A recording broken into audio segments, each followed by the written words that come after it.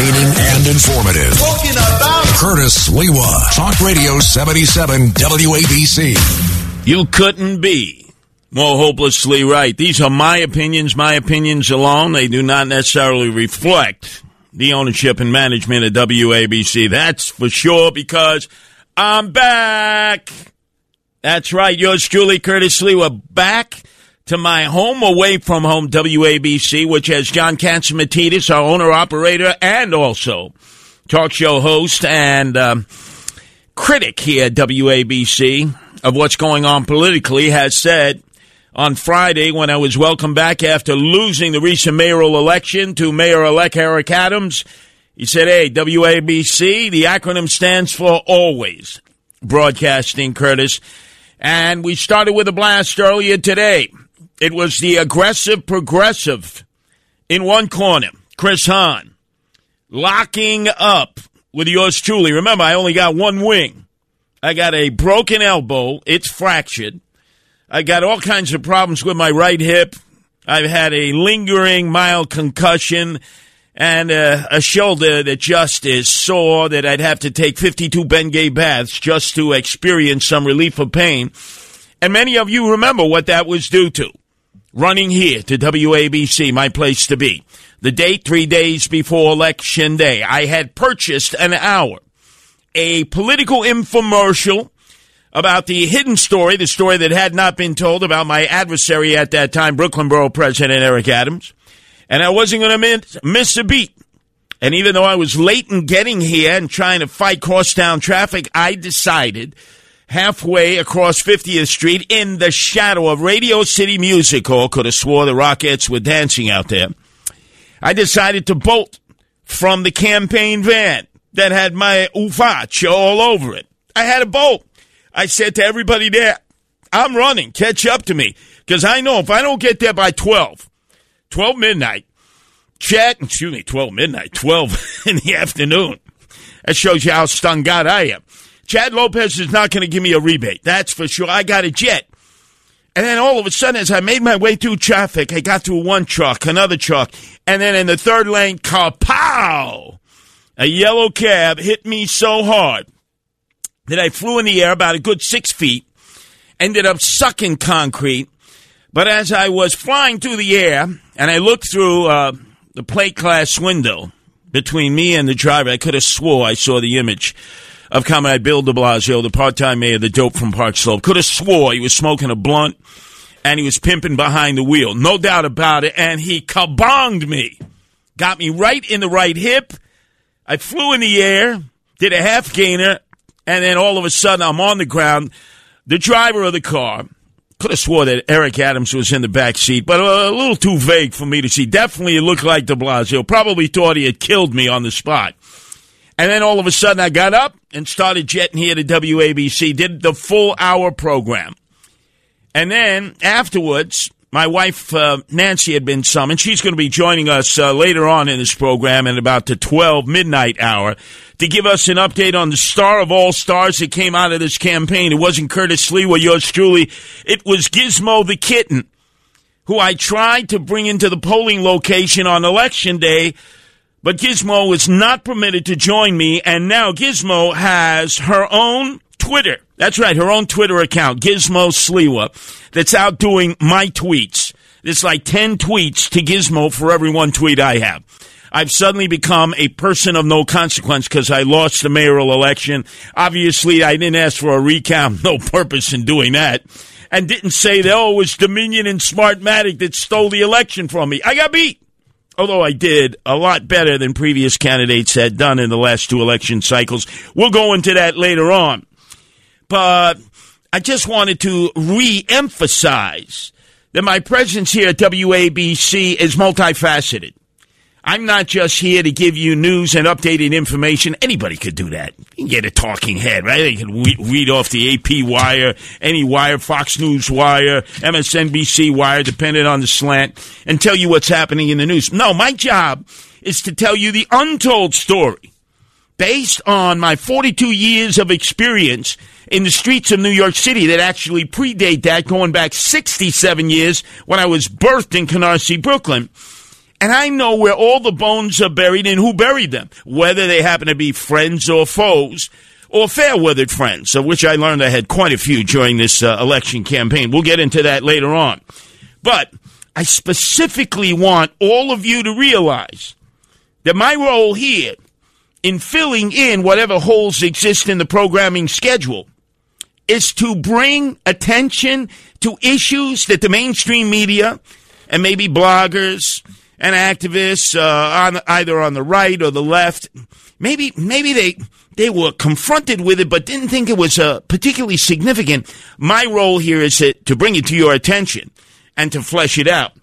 But first off, what we're going to do is we're going to open up the phone lines, because if you know anything about Curtis Sliwa and broadcasting over 30 years, 25 of it right here at WABC, is that I believe that talk radio is a communication between me, with my humongous ego that needs a crane to get me in and out of these magnificent studios here at WABC, and you, who have to sit there and sometimes listen to our nonsense pouring out of our mouths a mile a minute, and then all of a sudden you're introduced to Mr. Click because you've been on hold for 45 minutes or more, and then all of a sudden, well, we're on to another subject. Click.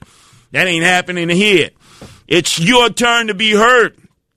1-800-848-9222. That's 1-800-848-9222. And in the spirit of the greatest talk radio host of all time, that's right, greatest of all time, Bob Grant, king of talk radio in the afternoons here at WABC, who would always open up those phone lines and give all of you an opportunity to express yourself, whether you were sycophants, toadies, and lackeys. And he would tell you, get off my phone, which is totally unusual because most of us, not me so much, but a lot of talk show hosts and hostesses are so insecure.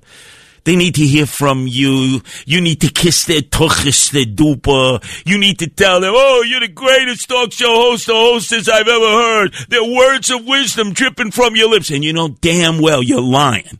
You're lying because you figure if you pull their chain, right, and chew their shorts or their bloomers, they're going to keep you on the line. Because if you get adversarial, they're going to introduce you to Mr. Click. Not here.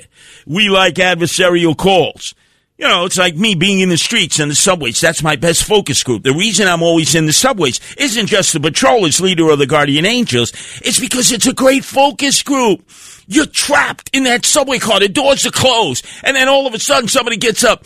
You remember, Curtis, in 2014, I remember it directly on September 7th. Huh? What the hell are you talking about? I remember it like it was yesterday. Why did you say this, or this? Or about 2014. Or it could be 2020. What doesn't matter? The point is that when you're out in the public, it's a personal focus group for the good, the bad, and the ugly. And that's what we're going to be doing here. 1-800-848-9222. That's 1-800-848-9222. Now, in addition, later on in the show, before the other side of midnight, with Frank Morano, who is, I'll call him, what can we call him? We could call him the senior, the dean of overnight talk show hosts here at WABC, doing what we call theater of the mind. That's right. He's on the varsity. Now, the JV guy, Frankie Russo, you hear Fridays and Saturdays in the same time slot. I had a little go round with him last night. You know, I complimented him, which I think took him by surprise, because he did a great interview with Al Bandolero, formerly of WKTU, when they were rocking disco in 1978 and had 40% of the people listening on FM. And you know what FM stands for? FM, freaking morons, fornicating madly, free marijuana, feeble-minded. That's right. You listen to FM, that's exactly what you are. But I got to tell you, I was totally into disco back then. I had my marshmallow shoes, you know, Elton John jammies. George Clinton or the Parliament Funkadelics, either or. But they were big and bold, and I was wearing the polyester waffle reed flame retardant shirts. When you sweat and you're dancing right on the dance floor, no absorption, no cotton there. And then, of course, the bell bottoms. Yeah, you remember that? 40% of the people listening were listening to the Italian Stallions at WKTU. And he had Al Bandolero yesterday with his great wife, and I'm listening into the wee hours of the morning, and they wanted me to call in, and I said, "You crazy? This guy was an iconic voice. Why would I want to cut into his time?" And the Gabon, the Chadrou, he just didn't get it. We'll talk about him later on. But what we're going to talk about is the number one story that most of you're just reacting to the headlines. Don't get suckered. Don't get fooled. Don't get into a rope-a-dope. Don't become a Duncan yo-yo and they end up putting you to sleep, the media. You know what we're talking about? Hawk Newsom, the self-appointed head of the New York City Black Lives Matter movement. I call him Pigeon Newsom because he's no hawk. I'm going to tell you all about Hawk Newsom because I've known him for years. First off, he's a Mameluke. You know what a Mameluke is? A mama's boy. The guy is about 6'6", 260. He could actually play on the offensive line of the New York Giants, who desperately need an offensive line. Never mind, the New York Jets do also. About 6'6", 240, but not in great shape. But the guy is massive, so naturally he's always staring down at people, and it's easy for him to eye fornicate and mad dog people, and all of a sudden they fold like sheep cameras. Ain't gonna happen to me, never has, never will. So here's a guy who made his bones with Black Lives Matter way back when Eric Garner was choked out in July of 2014, right there on the corner of Bay Street and Victory Boulevard, North Shore of Staten Island, while he was selling Lucy cigarettes, single cigarettes. I think he was selling them 75 cents or $1 a piece. And there was a crackdown by the NYP ordered by the state controller, DiNapoli, because they were losing a lot of the New York State and New York City tax charges on cigarettes, illegally non-stamped cigarettes coming in from North Carolina, either being sold by the case, being sold by the pack, being sold by the carton, or most normally being sold in Lucy forms. That's when Black Lives Matter came about in New York City. And Hawk Newsom and his sister were the titular heads, although there's no really formal organization. He's a big black guy, showed up with a bullhorn. He said, "I'm Black Lives Matter," and nobody argued with him. Nobody argued with him. It's not like there was a registry. Oh, this is Hawk Newsom. He's in charge of Black Lives Matter, the chapter in New York City. He just declared himself, I'm omnipotent, I'm pretentious, I'm all of above, and I'm intimidating. I'm a Mameluke. I live with my mother in Claremont Village, which is right next to Yankee Stadium in the South Bronx. And I can intimidate people. And boy, has he intimidated people. And he's been given a new life by the mayor-elect Eric Adams. I'll explain that in a second because both these guys know one another, like I know both these guys. I've known Eric Adams for 40 years. If you remember, on the evening of the election vote tally, I gave my concession speech early because I knew it was over. And I said, which all people of goodwill should say, regardless of whether they're Republicans, Independents, Democrats, or apolitical, is, hey, we want to give Eric a chance because anybody could do a better job than Comrade Bill de Blasio, who's taken a Miley Cyrus wrecking ball to the city that we love. Anybody. I think Zippy the Chimp could do a better job than Bill de Blasio. The guy is spending his whole night separating seeds from stems from his Maui Wowie and Hindu Kush. He's rolling it up. He's smoking it, I mean, in all different forms. Him and his wife there on the back porch of Gracie Mansion. I just hope that they get the hell out of here as quickly as possible because it's like Michael Corleone in The Godfather. He's trying to settle all scores on the way out. So, we got to give our support to Eric Adams. He's got a really difficult job coming up, and I know, having been in the campaign, the fiscal malaise that we're facing come January 1st. So he's going to need all our support. I'm sure somewhere along the way, he's going to do something so off the hook, so outrageous, so non-productive for the city of New York that I'm going to cross swords with him again. But for right now, I'm going to give him the benefit of the doubt. And really, all of you should. We want this city to survive. We want him to be able to help save our city with all of us. What I do object to is he keeps referring to New York City as my city, my city. No, Eric, it's our city. It's not my streets, whose streets, our city. It belongs to all of us. And we're all a participant in trying to save our city. Obviously, you're the leader. You're the mayor. You've been elected by a majority. But when it comes to Hawk Newsom, Let me tell you, that meeting the other day on Wednesday at Brooklyn Borough Hall, when 13 of the Black Lives Matter remaining members in New York City schlepped across the Brooklyn Bridge from City Hall to have a meeting with Mayor-elect Eric Adams. You know what that was right out of? WWF. That's right, WWE. Vince McMahon Jr. It couldn't have been better choreographed. Both have benefited from it. Hey, I got Eric Adams back on this. But look how it's raised the stature of Hawk Newsom, who was Pigeon Newsom. He was like by himself there for a while. And now all of a sudden he's been revived. He's been resurrected like Lazarus from the dead. From the summer of 2020, where all you had to do was show up with a bullhorn, claim you were leader of Black Lives Matter, and you had 1,000 people following you in the aftermath of the killing of Floyd in the streets of South Minneapolis by the Minneapolis Police Department. So, let's first start off. Don Bongino, it's like mixing gasoline with fire. You've seen it with Geraldo. They go at it like two scorpions in a brandy glass.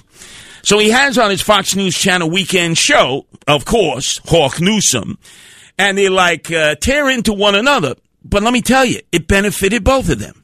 People lash out. I understand that completely. I didn't ask. Why can't you answer the question? I'm not going to condemn. You can't answer the nor question. am I going to condone it. Now, see, here's the thing. Isn't that cowardly? Osama bin Laden and those terrorists attacked the United States of America. Can you let me talk? Man. You have a show. You talk as much as you want. You seem to talk a lot of junk, and then when I put you on the spot, you won't answer a damn question. You condone I'm answering the question. I'm answering the question. All over the place. Just condemn violence and burning of buildings down. How hard is this? Okay. So when Osama bin Laden attacked the World Trade Center, did you say America should deal with it peacefully? You're not answering the question, man. I'm posing questions to you. That has nothing to do with people burning down businesses in New York City. You're not going to answer the question, Hawk, but listen. Wait, okay, I'll give you this. I'll give you this. I don't condone it. I don't promote it, but I will not condemn it. Yeah, that's just cowardly, man. That's just cowardly. No, you're a coward. For something. You know what? You see, you're trying to bait me. God bless you, man. I'm out of here. God bless you. Yeah. You are out of here. You're right. Both benefited. Think about it. It's a game. We're all getting gamed. Bongino, more people end up watching him because it's confrontation. Hawk Newsom, he gets to take his headphones off, walk off the stage like the prima donna that he is. He gets more attention. And we all get sucked into that vortex. But something very interesting came out of that sit-down with Eric Adams. All of it choreographed. And very interesting, it came out of Hawk Newsom stalking me outside of Yankee Stadium back on July 5th. How do I know it was July 5th? Hey, it was my wife's birthday. I still have no idea how old she is. I know it's her birthday, but I have no idea how old she is. Many people have suggested that she is my daughter. When they see Nancy and I together, they go, what is it like being Curtis Sliwa's daughter, Nancy? Hey, it's my wife. What are you, robbing from the cradle? Watch your mouth, pal, or I'll knock your schnoz right down your throat. And then all of a sudden, Nancy has to get in between of us. I can't tell you how many times that's occurred. Anyway, our number is 1-800-848-WABC. You want to listen intently to the next cut, because in it is information that none of the mainstream media or anyone else has picked up on. The guy, Hawk Newsom, a.k.a. Pigeon Newsom, is a name dropper. But this was a significant name to drop. Hold your horses. If you got to run to the little boy or little girl's room, make sure you do it quick. Flush, flush, hush, hush, mush, mush here on WABC. We have partnered with the New York Yankees. This is our first and only corporate partnership. And we're working with Randy Levine, and we're setting up our first Black Opportunity Center. We're talking yoga, meditation, financial literacy, STEM, childcare, you name it. Black Lives Matter claiming through Hawk Newsom that they have a corporate partnership with the New York Yankees. And the president of the New York Yankees, Randy Levine, used to be deputy mayor in the Giuliani administration. You heard him say that with Eric Adams, right? Look at what he said to me when he was shadowing me as I was making a tour around Yankee Stadium on July 5th. You want to go upstairs and see Randy? I sit in the owner's box. You want to go and talk to Randy Levine? I sit up there, too. You must not have any idea who we are in these streets. Name dropping, right? Twice. July 5th, last Wednesday. You would think that somebody in the media would say, hey, why is this guy mentioning Randy Levine's name? I'm going to explain when we return what I think is going on between Black Lives Matter, Hawk Newsom up there in Claremont Village, the Mama Luke, still lives with his mother at home. My God, how old is this guy? Plus, he's got a Cadillac Escalade, brand new off the assembly line, fully stripped down at $75,000, all tuned up, tricked out. It's $100,000. Where'd he get this moolah shmoolah, this cash, huh? 1-800-848-WABC. Entertaining and informative. Talking about Curtis Sliwa. Talk Radio 77 WABC. Today, so aggressive to get back on the 50,000 pound for watts of sound here at WABC, my home away from home. I jumped the queue. You're not going to want to miss the next hour. Nobody knows more about Andrew Evil Eyes Cuomo, King Cuomo II, and yours truly, Curtis Sliwa. In fact, let me give him his salute. His preemptive salute, because I know he's listening out at the compound, Fredo's compound there in the Hamptons, Chris Cuomo's compound there, where the only ones allowed in are friends, foes are kept outside, and I know both of them are listening as we speak. How do I know they're listening? Trust me, I know they're listening. Hey, Andrew, ascendeme, tu si proyenos facin. And like your father Mario, you are. We'll get into that in the next hour. You may need a translation for that. Don't worry about it. I didn't break any FCC rules with that. So let's go back to Hawk Newsom. Back on July 5th, hot sweltering day. It was the first game after the pandemic and the lockdown. Subway Series. You remember, many of you Met fans, Yankee fans, you were streaming into Yankee Stadium. I was campaigning out there and started walking around in the heart of the South Bronx. And who did I run across? In his $100,000 tricked out Cadillac Escalade with his big bullhorn, Hawk Newsom. This is more of what he had to direct at me. He's got something to say. Talk. Talk, Curtis. Talk.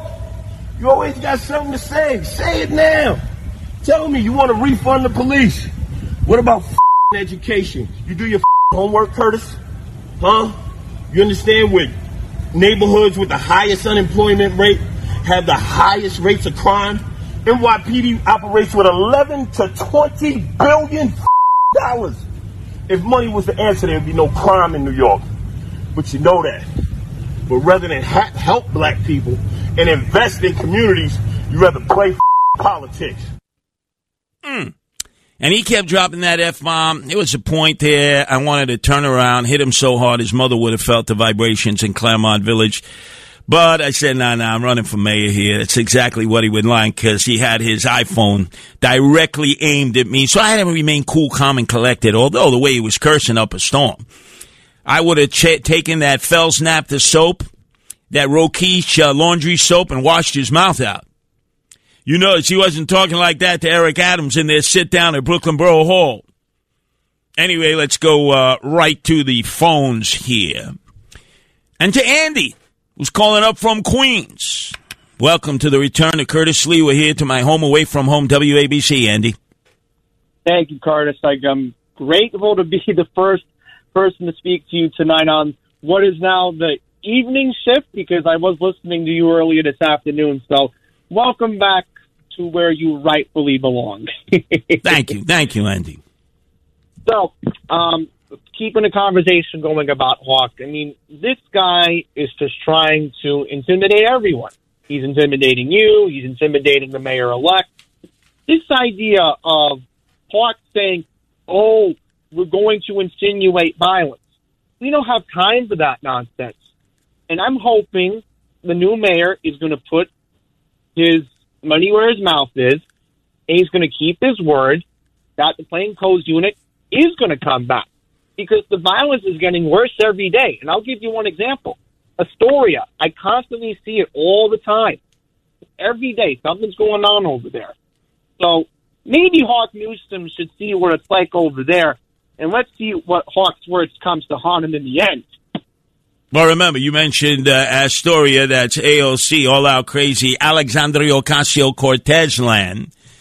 By the way, head of the Democrat Socialists of America, the Justice Warriors. Earlier today, I was in the Neck, Throgs Neck in the Bronx for the annual Veterans Day Parade. That's right, there was one there today.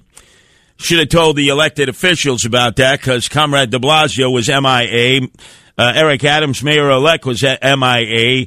Bronx Borough President Ruben Diaz Jr., MIA. It seemed most of the elected officials were MIA. Why? Because the election's over? You see, if a Veterans Day parade had occurred before Election Day, November 2nd, they would have all been there.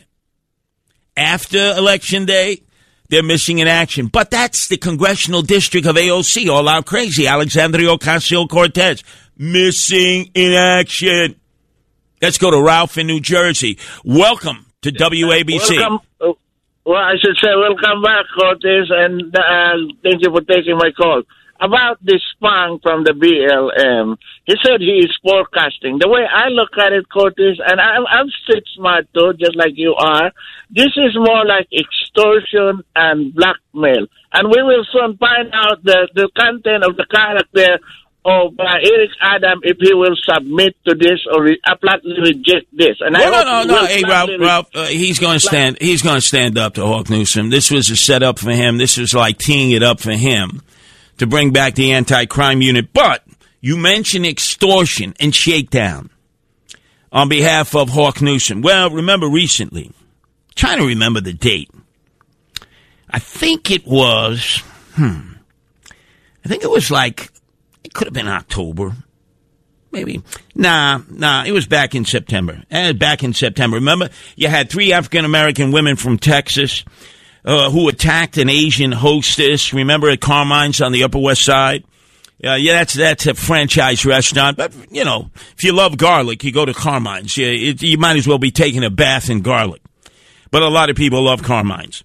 And apparently, the 3 women, they did show their vaccine passports and their personal ID. How ridiculous that is, because for any of you who actually voted, you didn't have to show personal ID or a vaccine passport, but to go get a sandwich or have something to drink in the 5 boroughs of the city of New York, you have to show personal ID and a vaccine passport. How crazy is that? Well, anyway, the 3 African-American women were brought in by an Asian hostess because they had the proper vaccine passport and ID. But 3 African-American guys who were going to join them later, one of them had the proper ID, the other 2 didn't. A fight ensued.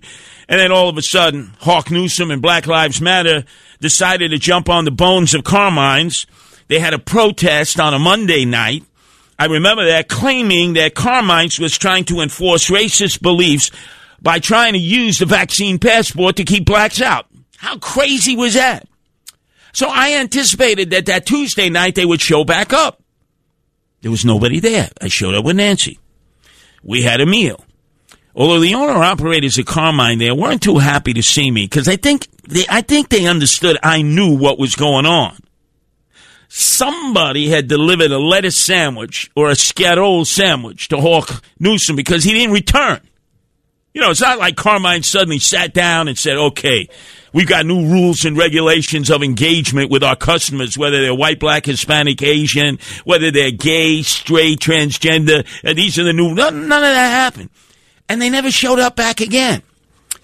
Now, sometimes in days of old, when a union would throw up a picket line and then disappear the next day, somebody got paid off. Now, am I suggesting that Hawk Newsom would get paid off like Carmine's, a major franchise that has locations almost everywhere?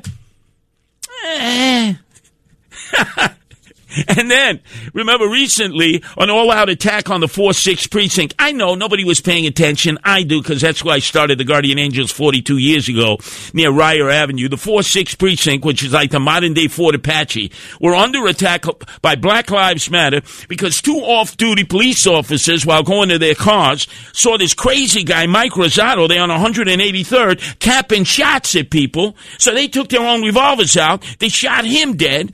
Then his father, instead instead of coming behind him and showing remorse and talking to the off-duty cops, Raphael, he picks up the gun. He starts capping shots at the cops. They end up shooting him. He's now been arrested for attempted murder. He's on Rikers Island where he belongs.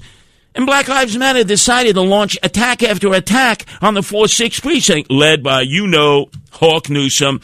Remember, they were standing on the top of that police vehicle, pouring gasoline into it. Luckily, nobody lit a match, or everyone would have been blown up to Kingdom Come who was in that police vehicle. Yeah. Now you understand. I'm connecting the dots. 1-800-848-WABC. That's 1-800-848-9222. Talk Radio 77. WABC. The founder of the Guardian Angels. A group dedicated to fight crime. On the streets of New York and on the air right now. Curtis Sliwa on 77 WABC. Breaking news. Took me upon my return to try to connect the dots of the reemergence, the resurrection of the self-appointed leader of Black Lives Matter in New York City, Hawk Newsom, who I renamed Pigeon Newsom, because he had nothing. He's a Mama Luke, lives at home with his mother, drives when it's all tricked out, a $100,000 Cadillac Escalade. Where do you get the money for that, huh? Think about that. But anyway, put that aside, because now we have a situation in which, in back-to-back situations, he has used the name of Randy Levine, president of the New York Yankees, and says that he has a contract with the New York Yankees.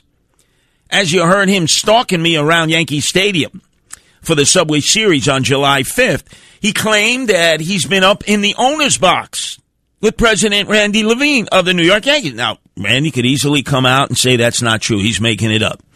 I would give the benefit of the doubt to Randy Levine, but Hawk Newsom's too smart. He keeps name-dropping that one name all the time. Randy Levine, president of the New York Yankees, former deputy mayor in the Rudy Giuliani administration. There may be some legitimacy to this, because think back to 2020, right? Remember June 1st, June 2nd? Total anarchy, lawlessness. Macy's Herald, the largest department store in America, bought out every piece of plywood that Home Depot had, because they knew the buzzards and vultures were going to be coming that night, and they were going to loot and shoot and clean out Macy's. And they did, because the police had been told by Comrade de Blasio to step down, not to get involved. I know, because with me and the Guardian Angels, we were in the middle of it, swinging and winging with the shooters, looters, and those that were coming out of the subways and driving in from New Jersey, basically to loot, and then next day throw it up on eBay and see what kind of money you could get. That was the whole game. It was all about making money, looting. And then the following day in Soho. Well, at that time, Yankee Stadium was like a canvas for vandals. Black Lives Matter had gathered outside of Yankee Stadium. And then all of a sudden they disappeared. Went up to Fordham Road, started rioting, looting, and shooting up in the Fordham section there, down near Rye Avenue, the 4-6, the 5-2 precinct. I know the devastation was massive, and these were mostly brand new immigrants with their first-time businesses. They had no insurance against rioting, arson, looting, none of that. And they were devastated. So why is it that Black Lives Matter decided not to use brand new Yankee Stadium as a canvas? Remember, the cops were told to stand back. Did the Yankees make a deal with their neighbor, Hawk Newsom, to leave Yankee Stadium alone? Inquiring minds want to know. I'm a street smart guy. I start connecting the dots. I'm going to expect Lydia Suriani, our news director here, to actually follow up on this. Maybe she will, maybe she won't. If not, you know I am. If I got to go find Randy Levine myself and hey, Randy, why is this guy name-dropping you, Hawk Newsom? Why is he saying he has a contract with the New York Yankees? Why is he saying he's been in the owner's box? Why does he say he knows you personally? You don't think that's important? You're damn right it's important. And I'm going to get down to the bottom of it. Anyway, let's go to Douglas in Brooklyn. Welcome to WABC. It's your turn to be heard, Douglas. How you doing, Curtis? During the rioting, I saw all kinds of images of these like black SUVs, the TLC cars, windows smashed in, the rear window smashed in, the mirrors broken. I even saw one in Escalade, had all four wheels ripped off of it and was thrown on the ground. Beautiful Tahoe, thrown on the ground. Maybe you should do that to his car, and then he'll think about what it is to go around damaging the city. No, maybe hotwire it, take it to Hunts Point, a chop shop there, and then all of a sudden when he goes looking for the parts, you start crying like a little Mama Luke that he is. You're absolutely right, Douglas. Let me tell you, old school ways, little spike, bam, pop those tires. You know how much those tires are on a Cadillac Escalade? And plus those rims? Man, you're talking thousands of dollars there. But I'm just saying, I thought about it. Yes, it is a sin to think about it. Remember, I went to Catholic school with the Irish Christian nuns at St. Matthew's who taught me that St. Brendan the Navigator discovered the New World, not Christopher Columbus. And if I wrote Christopher Columbus, I would fail in the history test. I know, but they told me even to think of something, not necessarily to perpetrate it, is a sin. It may not be a mortal sin or a venial sin, but it's a violation. So you got to write it down on your index cards when you go to confession on Saturday in your local parish. Now, if I ever went to confession again, they would have to find every priest in every archdiocese to hear my confession because, man, this list goes on forever and ever. Anyway, let's go, if we can, to Giuseppe, who's calling from New York. Your turn to be heard here at WABC, Giuseppe. Hey, Curtis Paisano is an American Marine who was back-to-back and shoulder-to-shoulder to you when I had 16 days leave, February 1979. Ring a bell? Yep, you were on earlier today, so guess what? You get one time to cop a squat, and that's it. Look, all these... Man, what are you guys, like Hazarai? You're like putting your beak in the trough there. You don't want to give all these other people an opportunity to speak? Come on now. Hey, you want to call tomorrow? You got a whole... One thing John Catsimatidis has done here with Red Apple Media, owner-operator of WABC, is he has replaced almost all the infomercials that used to be on, especially the weekends. You might as well have turned it off on Friday night, just turned it back on Monday morning with the boys, Bernie and Sid. But now he's got all kinds of programming, entertaining, informative, talk. And you just want to hog up the mic. I'm the only one who gets to hog up the mic right now. And damn right I'm hogging it up. But come on. Give everyone else an opportunity. Let's go to Pete, who's calling from Staten, Italy, a.k.a. Staten Island. Your turn to be heard, hey, Pete. Curtis, welcome back. And, man, I'll tell you, if you ran for borough president in Staten Island, it would be a landslide because we in Staten Island love you. And, I want to say to you that I take care of a couple of feral cats. I have them neutered, spaded, and I treat them like kings. They live in 21 years in Staten Island, and I go and I feed them, and when I'm not around, I have people that I hire to feed them. So thanks for the great work you're doing with the no-kill shelters, you and your wife. Pete, in fact, you want an update. You're going to be listening to Nancy, my wife, in the 12 midnight hour. She'll give us an update on the new star of the Sliwa household. It ain't me. I crashed and burned. I lost for mayor to Eric Adams, mayor-elect. It's Gizmo Sliwa, number 17. That's right, our 17th rescue cat, little kitten, who stole the show on Election Day. When I took Gizmo to the poll, they wouldn't let Gizmo in. Now she's an international star with her own Twitter account. And me, I'm like a person of no consequence. Gizmo is the star. By the way, a gentleman was talking about Staten Island. I could be Staten Island Borough President. No, you got a great one now. Vito Fossella. It was good that they decided to bring Vito back, make him the Borough President. Although the Advance, the local paper, Staten Island Live, most people read it online now. I had a long editorial board meeting with them. Oh, yeah, at the Hilton Gardens.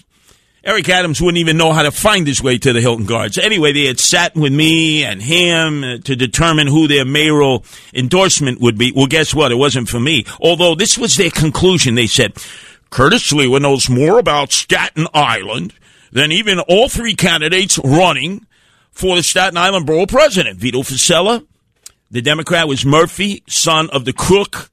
You remember Murphy from Abscam, who was stuffing all that moolah shmoolah into his three-piece suit?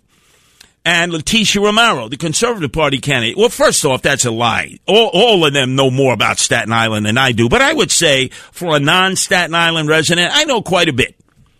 So after all that, saying I could be elected borough president of Staten Island, they didn't endorse me, the Staten Island event. They endorsed Eric Adams. I said, I felt like calling him up and said, what the hell is that? I'm not running for Staten Island borough president. I'm running for mayor.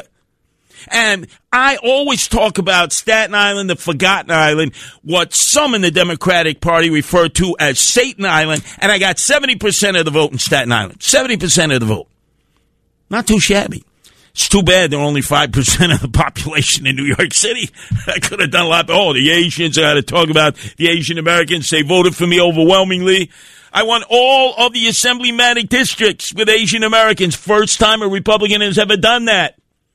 Oh, we got so much to talk about. But, I want to keep it here on teaching you about this Hawk Newsom, who's like dominating the headlines right now.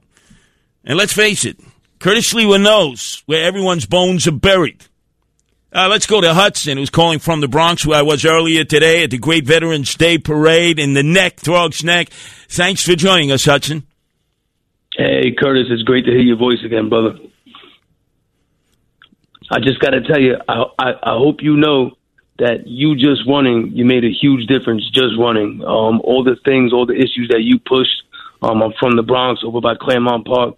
And everyone was rooting for you. And don't think that all the issues that you put out there aren't in Eric Adams' brain right now, because the people wanted you. Not sure how we won. Actually, I think I know how we won, but everyone was rooting for you. And it's great to hear your voice, man. Thank you, Hudson. It's incredible. A number of people will come up to me and they're telling me, even today, up in the neck, Curtis, I'm going to vote for you for mayor. Hey, do not. The election is over, November 2nd. You didn't vote? You didn't vote on election day? You're kidding. Election day is over. Yeah. You're going to vote for me? How you going to vote for me, huh? What are you going to do? Fill out a paper ballot, an absentee ballot? Because you've certainly been absentee from the electoral process, although I have to chastise a lot of our fellow citizens. Look, it's about an 8-to-1 ratio of Democrats registered to Republicans. There are even more independents now, of which I used to be registered, than there are Republicans. And yet only 25%, about, maybe even less, decided to even come out and vote.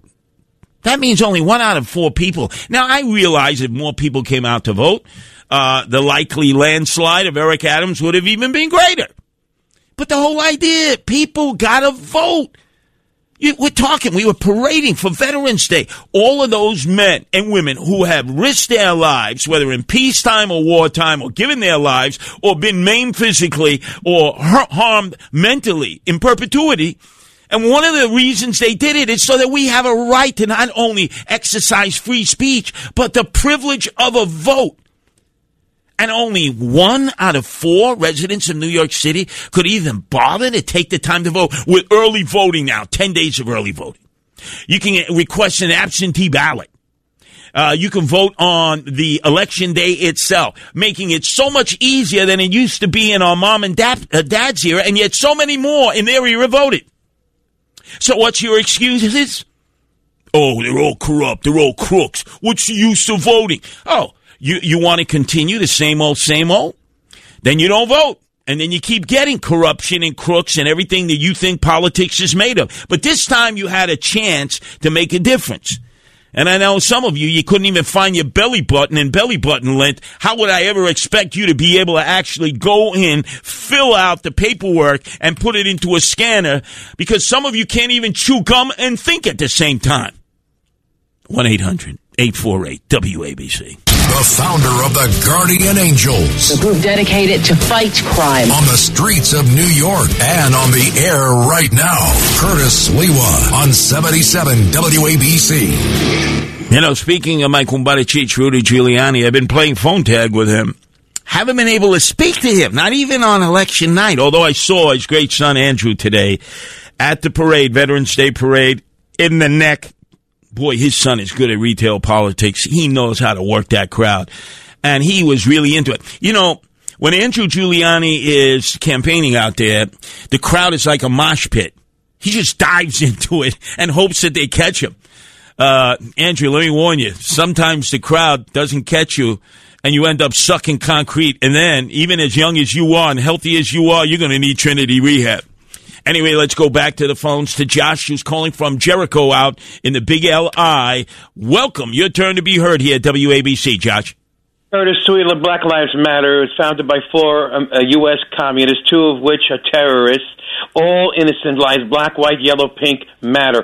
Cuomo's legacy, Anil Cavona's legacy, is going to be that he released 2 cop killers. As recently as a week and a half ago, Avid Cheers, the lowlife Sporco del Mondo, who was the getaway driver when the cockroaches, weathermen, murdered those 2 Nyack cops and the Brinks Armored Car driver, God rest his souls of the innocent, in 1981.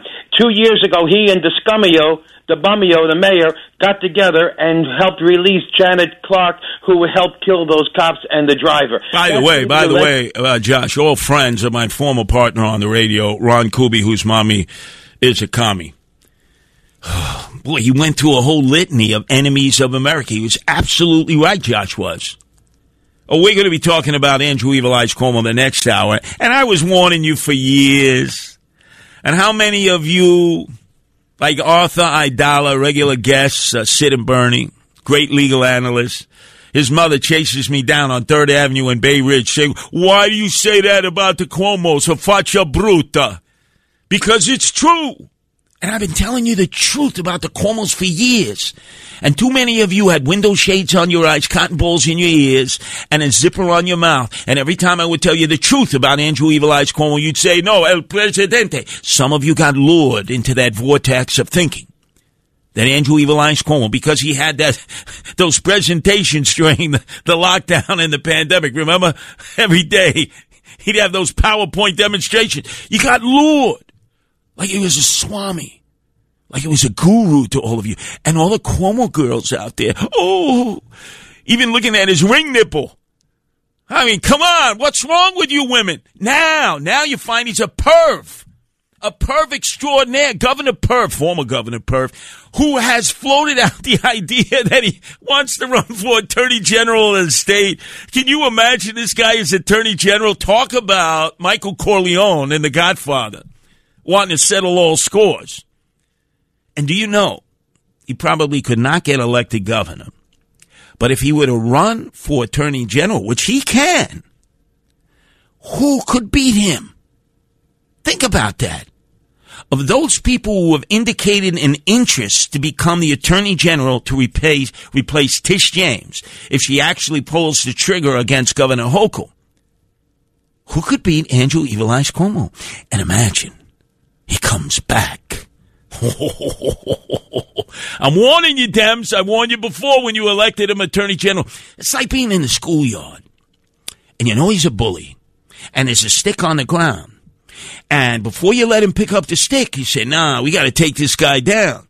We got to pile drive him. No, they let him pick up the stick, and he served that stick. Remember on Governor Patterson? Governor Patterson was spun around like a piñata. All of a sudden, the next thing, I'm not running for re-election. No, I'm just serving out the term of Elliot, knee sock Spitzer with all of his hookers from hell. I mean, this guy, man, you cannot, Democrats, if he becomes Attorney General, by the way, I might have to leave New York State. Never mind everyone else. I'm like his number one enemy extraordinaire. Anyway, let's go to Greg, all the way from North Dakota. Are they fracking out there, Greg? Are they fracking? Yes, the fracking we get for the fracking we got.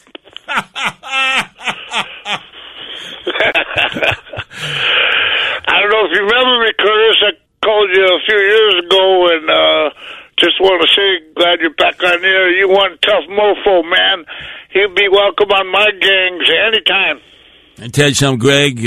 What have you been imbibing with out there? Hmm? Oh, no, I'm not. I'm stone cold sober. This is my voice. I mean, Boomer thought I was imbibing too, and or smoking hay, as I was from North Dakota. Well, yeah. But I know you're a veteran. You support our vets and absolutely military, and it's not Veterans Day, but I'd just like to give a shout-out to a few vets, if you don't mind. Sure, but hold on a second. Tell me, I know a guy like you, Greg, a veteran that you are, a guy who decides to live in North Dakota there and suck up the natural gas from fracking. You also use Thai sticks, don't you? Admit that. Beyond medical. Yeah. Get out of here, Greg. I figured you out. This guy smoking those Thai sticks, man. That is strong stuff. All the way from North Dakota. You see, I can pick it up. I hear the voice. That's why later on I got to give a beat down to the JV guy, Frankie Russo. I was so nice to him. I call him up like 3 o'clock in the morning, and I complimented him. Big mistake when you're JV. You know, I mean, varsity. He's not a varsity boy yet. You compliment him, all of a sudden he thinks he can call signals now. He's the quarterback. Ha! He's the water boy. And I'll tell you more about it later on. He was defending Cuomo. He's the big Trumper, right? He's anybody who said, oh, you're a rhino. Meantime, he's defending Cuomo because he had a vowel at the end of his name, claiming I was anti-Italian. Well, yeah, if you happen to be members of the Gambinos, the Genovese, the Bonanos, the Colombos, the Lucchese's, you're damn right. Oh, I'm going to get into it later on with Frank Morano, who clearly has graduated to the varsity squad.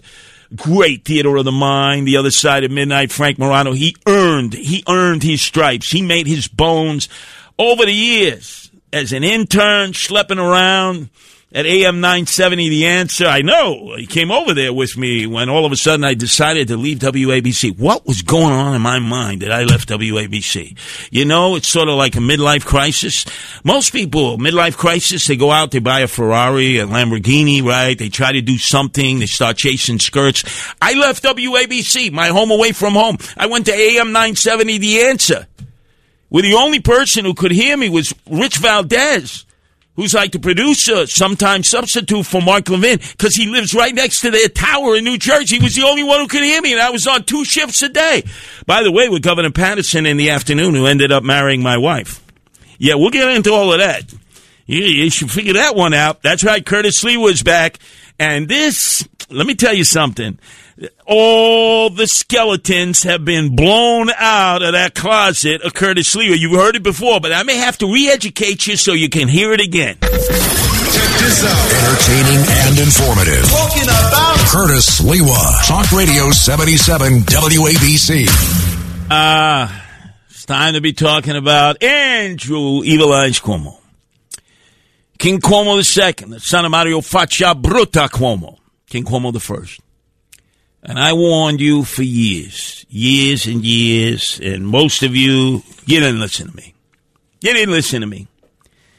I know the Cuomos. I knew the father, Mario. I know his mother, Matilda. I know Chris, Fredo. In fact, when Chris was getting all bent out of shape, Mr. CNN, because somebody out on Block Island called him Fredo, we ended up, Frank Morano, the other side of midnight, found an old cut of mine when I was exiled to AM 970. I was interviewing Chris, and I called him Fredo, and he was laughing about it. He was agreeing with it, like 10 years ago, and then all of a sudden he took umbrage to it. You know, that's what happens when you roid up. I'm telling you, you use those roids. You notice, got a little bit of a bulk to him now, Chris, right? Used to be scrawny and skinny Bellini, and I know that. Because they had him partnered up with me in the afternoons for, I think it was like 2 months.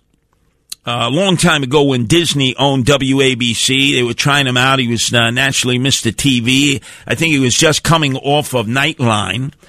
And he was no opinions. He couldn't utter an opinion.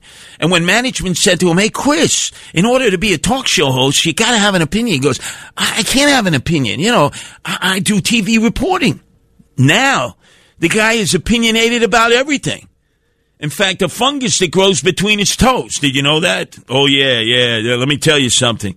I gotta explain to you. Not enough Desenex. That's the problem with Chris.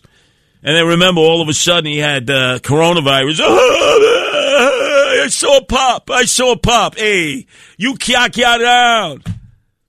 Right now. At the Cuomo compound in Hamptons, right out of the scene of The Godfather. Remember when everyone was hunkered down? Only the friends are let inside, the foes are on the outside looking in.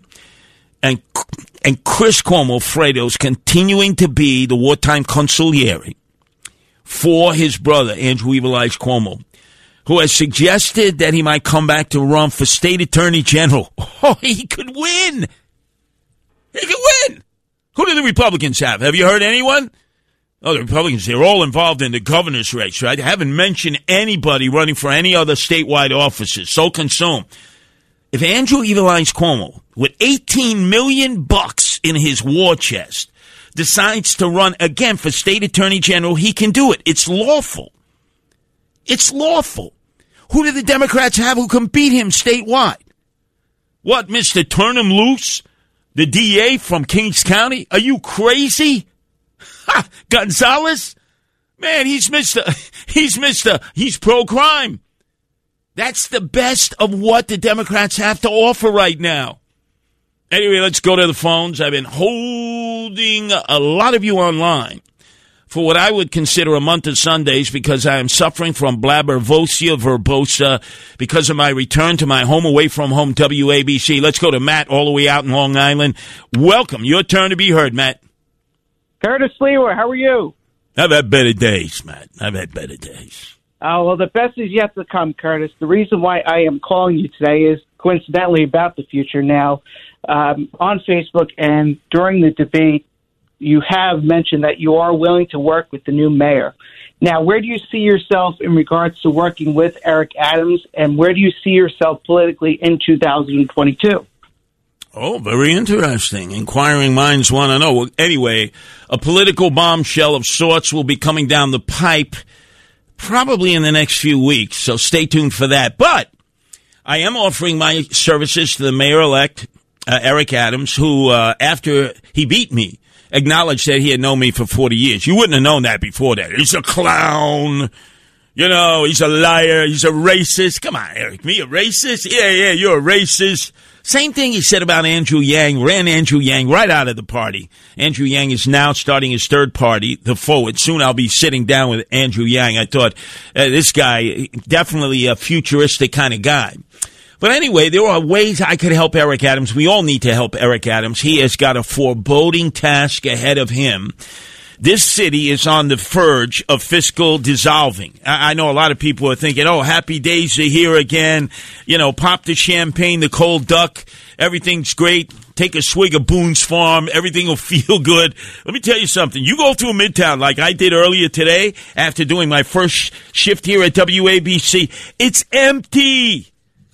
There's nobody in the offices. There's nobody working in Midtown. 8% of Manhattan's million private sector office workers are going to the office just 5 days a week. 8%. Where are the rest of them? 54% are doing their work fully while sitting at home on their tuchus. And guess what? They have a better quality of life. They don't have to do the mad dash, fighting their way into the city, fighting their way out each and every day, whether it's on mass transit or in their car. 28% are at an office in an average day. It was 80% before the pandemic. Property taxes are not being paid. Personal income taxes are not being paid. The stimulus effect, which is like drugs, is going to be wearing off. All the unemployment wearing off. And guess what? We're going to be on the brink of fiscally dissolving. I think where I can help the mayor-elect Eric Adams is probably threefold. With the emotionally disturbed persons, because if he continues Thrive, that non-existent program that de Blasio and his wife put together, they ripped us off for $1.25 billion. He should really have them prosecuted. It's done nothing. Or homeless, he's got no program for the homeless. He just wants to force more homeless shelters in the outer boroughs.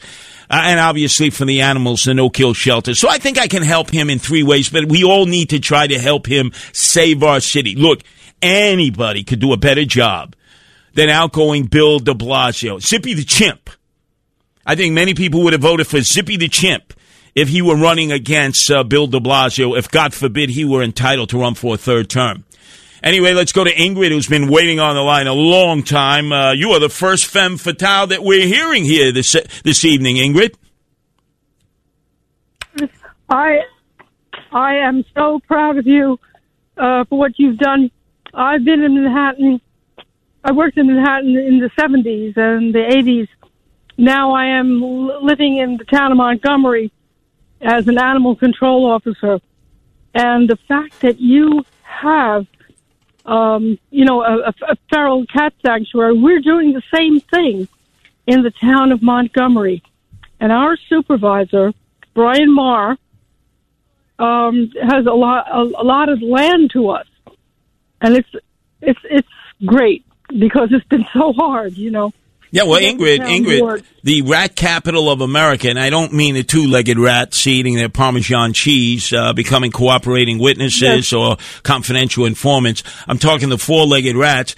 The rat capital is actually Chi-Town, Chicago, the murder capital and the rat capital. They are now putting out feral cats because the pesticides did not work. The dry ice did not work. Drowning them did not work. The feral cats is Mother Nature's way of preventing rats, mice, and rodents from carrying litters to birth. Yes, you're so right. And you know that bubonic plague has actually been found in L.A. cats recently. L.A. amongst the homeless who are living in the streets down by the Rock. Anyway, Ingrid, you want to be listening at 12 midnight. The expert on animal welfare will be coming on, my wife Nancy, who actually got me all involved years ago when we first met. She'll give you an update and also on the star power of Gizmo. Gizmo is our 17th rescue cat, would have been euthanized, would have been destroyed in the shelter system. You saw Gizmo accompany me on the day of the vote, the last day to vote, November 2nd, and was denied the opportunity to go into the polling location, even though there are no rules against that. And by the way, Gizmo Sliwa has her own Twitter feed, which has more Twitter followers, more tweets than I get. See, ever since I lost to Eric Adams, I'm like a person of no consequence. Nancy will give you an update on all of that. Let's go to Steve in Manhattan. Welcome to the return of yours truly here, Hi. Steve. Welcome back. You know that Mala Tuchus lady from Staten Island? Why don't you challenge her, primary her? Why would I want to do that? Nicole Because you'd win. You go to Washington. Yeah, but hold on a second. Hold on. Nicole Mala Tuchus. Oh, I like that. Mala Tuchus instead of Mala Tuchus. But remember, she knocked out Max Rose. Come on, that was a great race. Yeah. Why are you turning on Nicole? She's one of the 13. Oh, bastards. You mean for infrastructure? You don't want infrastructure here, Steve? No. Well, wait a second. Let me ask you a question. When President Trump was in charge, the one bipartisan issue he could get people to come to the White House and agree on was infrastructure, right? Yeah. Okay. So for whatever reason, it never came about. Joe Biden has one bill dealing with infrastructure, bipartisan. 19 Republican senators went for it. Donald Trump then said he was against it. So because Donald Trump says he's against it, every Republican has to be against infrastructure? But you know, with the Democrats and the rhinos, you know their money isn't going to go to any place. Well, let me give that some consideration. We're starting to put the first brick into the seawall in Staten Island after Superstorm Sandy. What was that? 2012, right? Billions of dollars that have been put aside for Ferris wheel. Right, for the seawall. No, the seawall. God forbid we get hit with another superstorm. And also remember the Battery, the financial district, they're supposed to build a seawall there.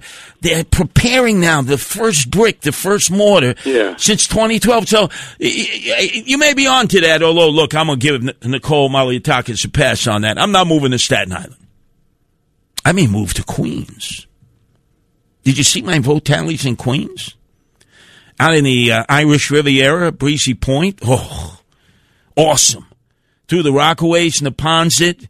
Oh, man. Broad Channel, Howard Beach. Howard Beach, they used to try to kill me there, right? Now they voted for me overwhelmingly. Ozone Park, Forest Hills, I got 1 out of every 3 votes. That's all Democrats. And then, of course, up with Vicky Palladino against all odds. Pete Tony Avella, seasoned politician, and a Republican was put up to run on the conservative line, an active race to beat her. What a double disgrazia. Republicans running against their own.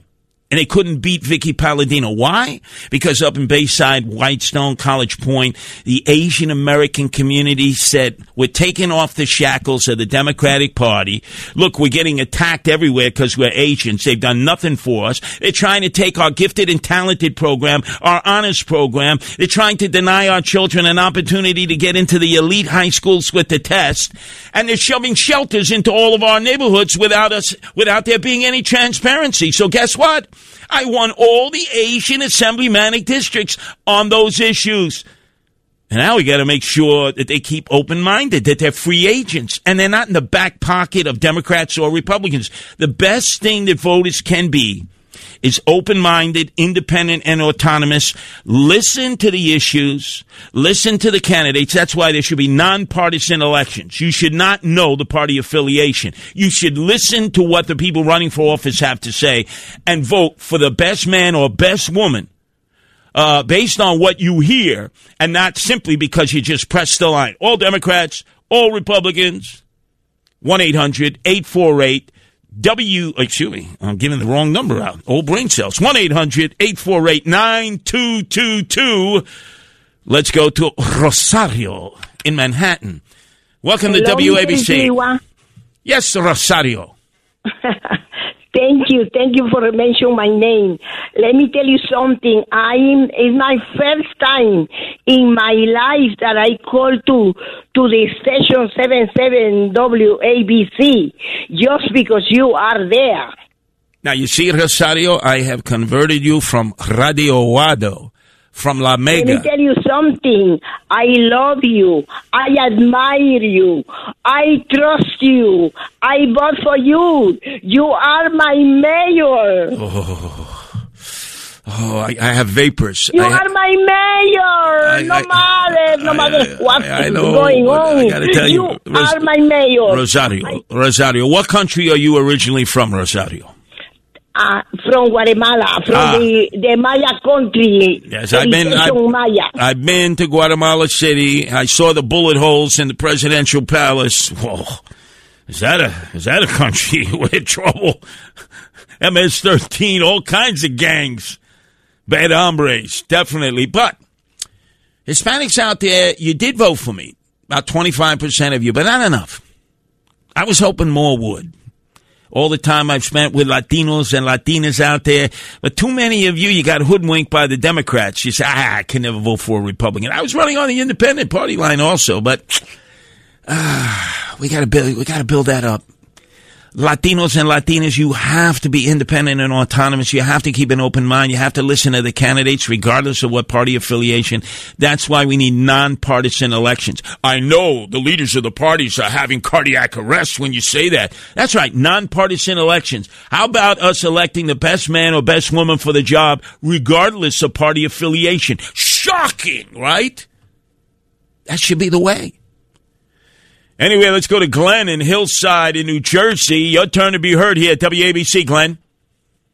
Hey, Curtis, you're on the mend, but I can tell you without a doubt that you certainly haven't lost the step in your verbal judo and your conversational black belt karate. Oh, I like that. I'm going to culturally appropriate some of those words from you, Glenn. Yeah, you got a black belt in conversational karate, without a doubt. By the way, Glenn, I have a black belt from Betty Crocker because I can cook to kill. You do not want to eat anything that I serve you up. Now, I certainly gave you tactical air support anytime I saw any tweet that somebody was a pejorative comment to you. I certainly turned around, and I'm glad to see I got a lot of likes on my tweets to people that were turning around and doing a disgrazia to you. I tell you. Wait a second, Glenn. Now that the election is over, where are you now? My Twitter account has almost gone dark. Gizmo, the latest of our 13 rescue cats, the kitten, Gizmo Sliwa, has a Twitter account in which people are tweeting Gizmo fast and furiously. It's as if I'm a person of no consequence When we talk to Nancy, my wife, the cat caretaker, in the 12 midnight hour, we're going to find out why Gizmo, the little kitten, is now an international star. A star. And Well, Curtis, you're still relevant, and maybe even more so, bringing all the issues to bear that Eric Adams has to deal with now. Yeah, well, there are no more bear hunts there in New Jersey there. Remember that, Glenn. Get it? Bear. We got to get back to Cuomo. Faccia brutta Cuomo. Remember, I did the big tease. Going to let you know all about Andrew Evil Eyes Cuomo. I've been telling you that for so often. And then last night, that Gavone, that Jadru, Frankie Russo, after I complimented him for that great interview he had with Al Bandolero, formerly of WKTU, when they were the giants in radio, when they introduced Disco 1978. Yes, I cheated on WABC. I was listening to the Italian Stallions on WKTU. I complimented Frankie Russo. Worst mistake I ever made. Then he accused me of being anti-Italian because I bashed the Cuomos. The founder of the Guardian Angels. A group dedicated to fight crime. On the streets of New York and on the air right now. Curtis Sliwa on 77 WABC. Let's get back to Andrew Evil Eyes Cuomo. It's now rumored that the Cuomoites, who are still active out there, are lobbying to get him the nomination of the Democratic Party that have turned on him, the state Democratic Party, to run as Attorney General. And he can win that. Can't win being governor. That ain't happening. It just ain't happening. So if any of you out there suggest, he'll run as a Democrat, he'll win and he'll beat whoever survives the Republican process, it ain't going to happen. But if he runs as Attorney General, who's going to beat him now? Does anybody out there have anybody on the Democratic side who can actually beat Andrew Evil Eyes Cuomo in a primary campaign to become the Attorney General of the state of New York again a second time with a bigger stick than ever before? And it won't be speak softly and carry a big stick. It'll speak loudly and kabong all of his political enemies. What, you think Eric Gonzalez from Kings County, the DA who just got reelected, now he thinks he can be the Attorney General of the state? Criminals will run loose like they are in Brooklyn. You know what he has when he catches you with a gun in Kings County? You get caught with a loaded gun. You go through remediation. You don't even get locked up. They sit you in a room and they try to convince you why you shouldn't be carrying a loaded gun. Now, just imagine you get caught with a loaded gun. You figure it's at least a year, right? Like it used to be. Nope. Not in Kings County, Brooklyn, with Eric Gonzalez. Turn him loose, Eric, as the DA. We're going to sit you in a room. We're going to give you remediation, and we're going to turn you loose. Just don't do it again. Anyway, let's go to Phil in Norwalk, Connecticut. Welcome to WABC, Phil. Well, welcome. Good to hear you again on radio, Curtis. And it's not Phil, it's Bill. But that's okay. What's your name? Bill. Oh, Bill. Bill, not Phil. Not Phil. No, Bill. William, Okay, all right. I thought there was a bit of tricknology there, but I give you the benefit of the doubt, you being a Yankee from Connecticut. Well, sort of a Yankee. We've talked many times. In fact, I've even seen you in person when Sean Hannity used to have a program on, and you appeared there with Ron. Remember, Sean Hannity, the rock-ribbed all-American conservative voice of reason from Franklin Square, Long Island. You are correct, Bill. Okay. Well, listen, I disagree with you about the party line. I think the party line is a good idea. It's a starting point for most people. Elections are a little too crazy as it is now. People don't take the time to really look into it. And if they have to look into each candidate individually, it would just be too much to go for, and you'd have less turnout than you have now, which is bad enough. So let me ask you a question, Bill, a.k.a. William. Do you actually think people are so stupid that they can't just listen to a candidate without a party label and make up their minds on whether that's the candidate who best represents them? No, I don't think that at all. I'm just looking at the numbers and the time involved and what people do. Oh, God Everybody's forbid! Got a life to live, and they, Bill, a.k.a. William. Bill, a.k.a. William. They are going to spend our money, right? If you were investing in a stock portfolio, you would be all over that stockbroker, correct? Exactly. Now we give millions of dollars of our tax dollars, hard-earned, to these elected officials, and we don't want to know anything about what they do because they're all corrupt, they're all crooked, right? Well, I don't know about that, but... well, most of them, right? Come on, Bill, a.k.a. William. I can prove my point by look at the number of people that are eligible to vote and the number of what the turnout is. It's something like 19 or 20% each year. And in a presidential election, you may get 40% of the voters turning out. Bill, you know, that's terrible. Bill, let me tell you, Bill in Norwalk, Connecticut, you are annoying. He says sarcasm dripping from his lips. That's how they talk in Connecticut. You don't know who they are. Half of them are Boston Red Sox fans. The other half are Yankee fans. You know, they go back and forth depending on where they live. If they're up there in Hartford, or if they're down in South Norwalk. Like, he was from Norwalk. He didn't want you to know he said South Norwalk. God forbid it's South Norwalk. How about Bridgeport, huh? Oh, I love Bridgeport. One of the greatest public housing complexes of all time. Father Panic Village, no longer there. I mean, it was like a correctional facility. It was built like that. Shots galore. That was on the east side of Bridgeport. And then P.T. Barnum on the west side of Bridgeport. How do I know? Because I got chased out of both of those public housing projects. A few times. Only to come back again. You know, like General MacArthur. I shall return. Anyway, let's go to Maria, who's calling from Brooklyn. You know, I'm a Brooklyn boy, Maria. Curtis, it's Maria, the listener that called you about a year ago and told you to run, that I would be helping you in your campaign. I couldn't get through while you were, or couldn't get out there to meet you, but I wanted to call you to tell you that for a first-time person running a campaign, you did a great job. I think you came across knowing the city. You were truthful in what you were planning to do. The problem is you are in a city where communities vote based on their, I hate to say this, but based on their own color of their skin.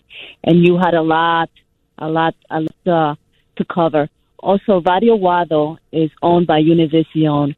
I tried to get through a couple of times. I did get through towards the end, the last week of the campaign, to tell the people about you, because they were running campaigns that you were racist, that you were this and you were that. Yeah, they were. I told them that you, Yeah, they were.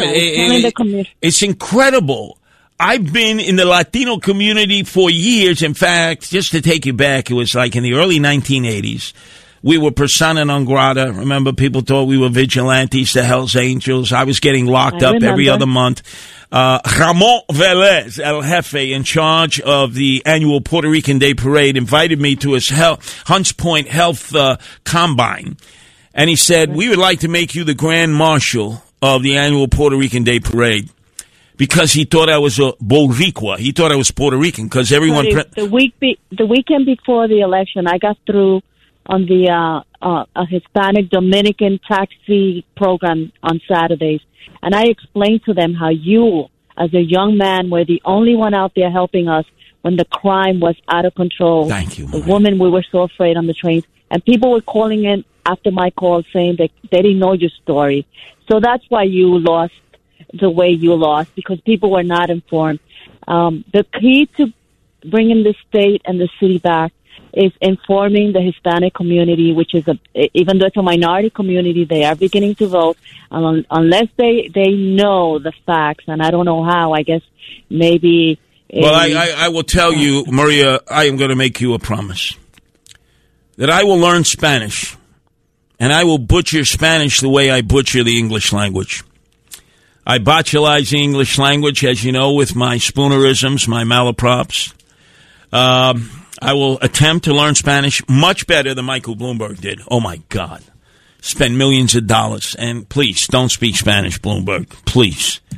Or Al Gore. Remember Al Gore and his attempt to speak Spanish. Now, hey, Bush 43, very good.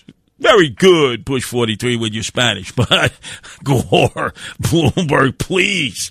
De Blasio, as much as I hate this guy, and I really hate him, right down to the marrow of his bone, Spanish wasn't too bad. You know why? Because he and his old lady, Charlene, were kicking it with Daniel Ortega, the dictator, and his wife down in Nicaragua, supporting the Sandinistas against the Reagan-led opposition. See, Daniel Ortega's still in charge, El Jefe, the dictator down there. How come nobody asked de Blasio about his love for Daniel, the pedophile Ortega? Oh, yeah, he's a pedophile, too. It's like they forgot. This guy de Blasio spent his honeymoon in Havana, behind the sugarcane curtain of then Fidel and Raul Castro, looking for Joanne Chesimard, a.k.a. Shakur. Why do I forget her first name, the cop killer? Anyway, the point is he went there to spend his honeymoon. It's like Bernie Sanders. Bernie, the Altacaca Sanders. By the way, my wife, Nancy, one of those baby burn supporters. He spent his honeymoon in the old Soviet Union. I mean, these people, they sort of indicate to you what their belief systems are by where they spend their vacation time and who they give aid and sustenance to. Anyway, let's go to Joanne, who's calling from Queens. Your turn to be heard here at WABC, Joanne. Hi, Curtis. Listen, I got two intelligent solutions that'll make everybody happy, all species and everything else, and they're not Band-Aid. Number one, there's a company in Flagship, Arizona that makes a product called Sense Tech. It is humane mice and rat control. It is used with success in 18 states in this country. Now, the chemical companies might be in bed with the chemical companies, who's ever in bed with whoever's in bed with you know, that's like a menage. We have the solution. Joanne, hold on a second. You know, when people are jumping around from bed to bed, you're talking menage a trois here. Right, but we have a humane solution that works. Joanne, that went right over your head. How is it you're killing these, right? I want to kill the rats, too, and the mice and the rodents, you know. But a humane? What's humane about killing? You're dead. You're room temperature. It's over. Now, there are better ways to kill some critter. Humane.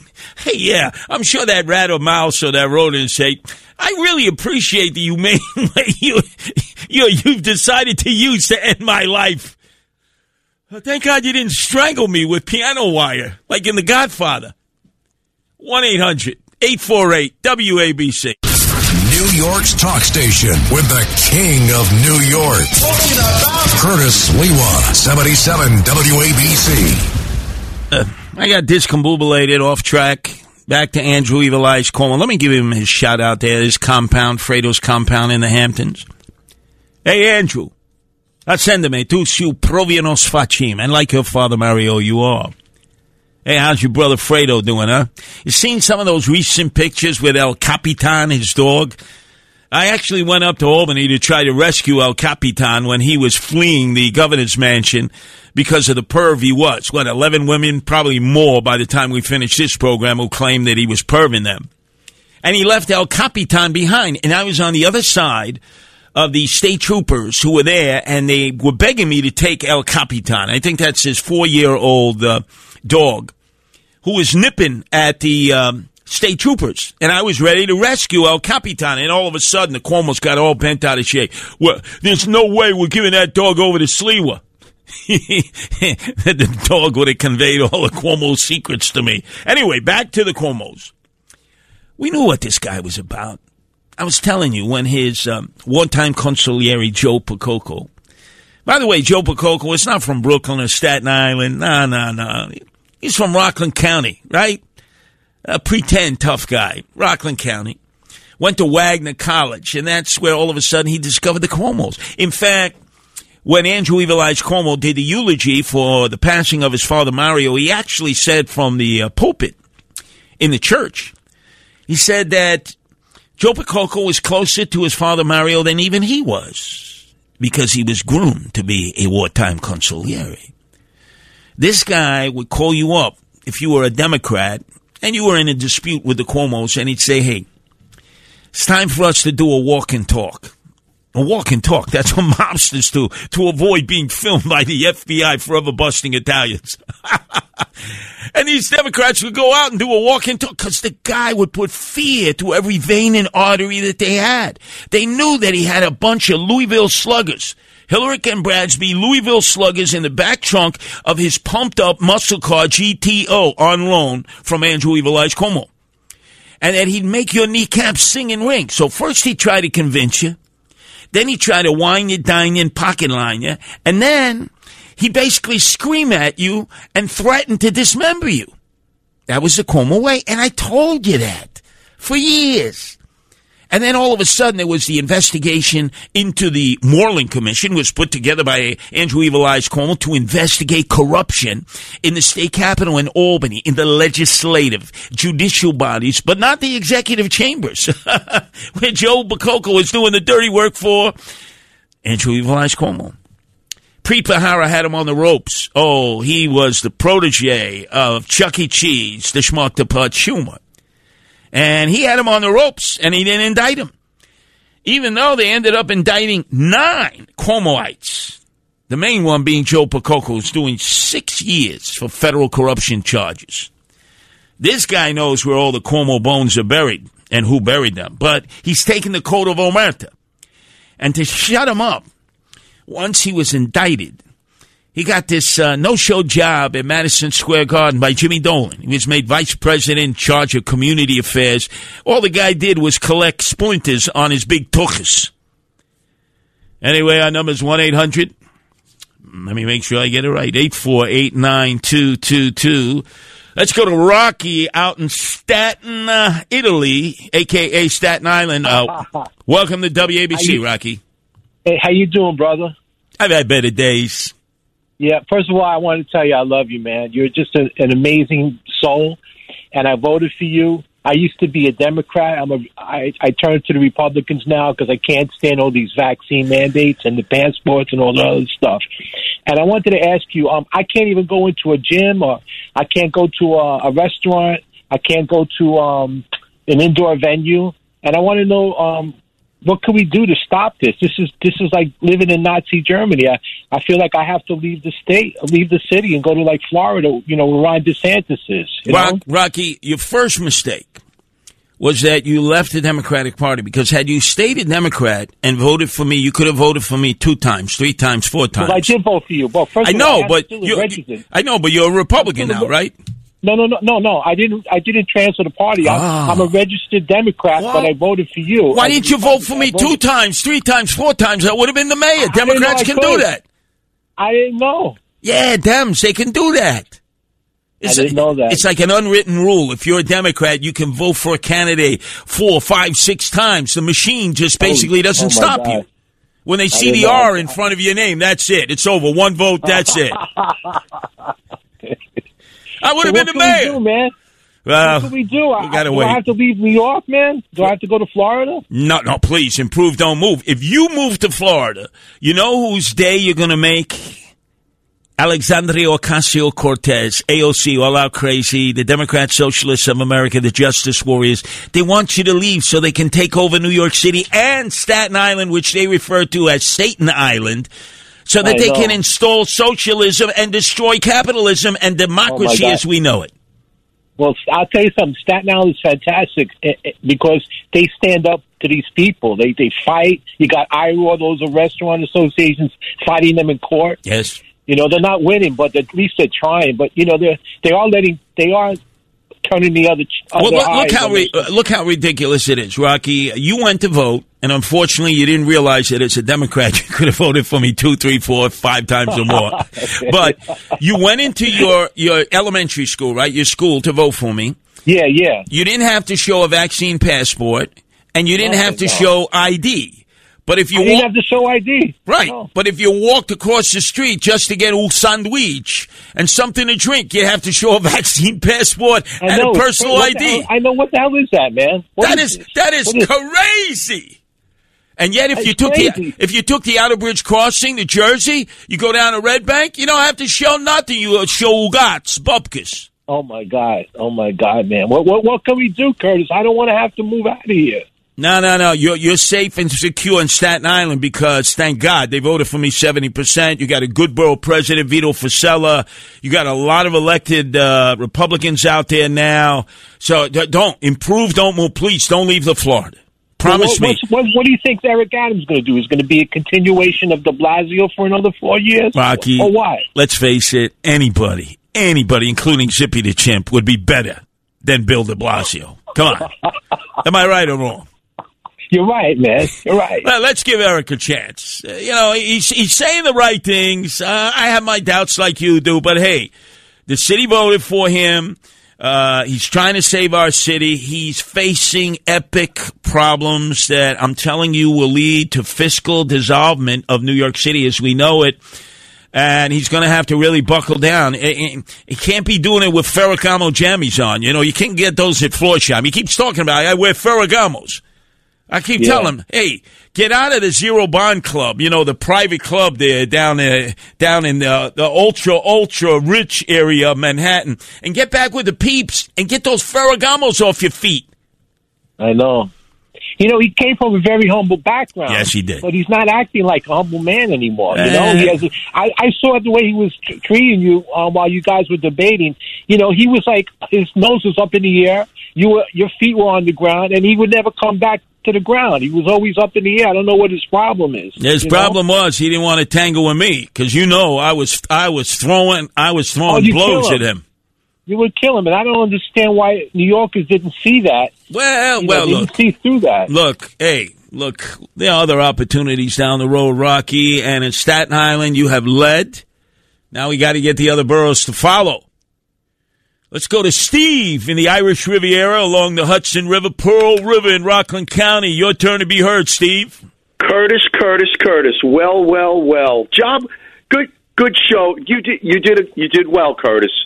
Wow, wait. Do you realize that's amazing coming from you? I called you 30. No, Curtis, come on. I said that, 30% and what was it, 28.8 or something like that. About 30. Well, I was close. Anyway, Curtis, you're talking about Cuomo here, and I want a balance.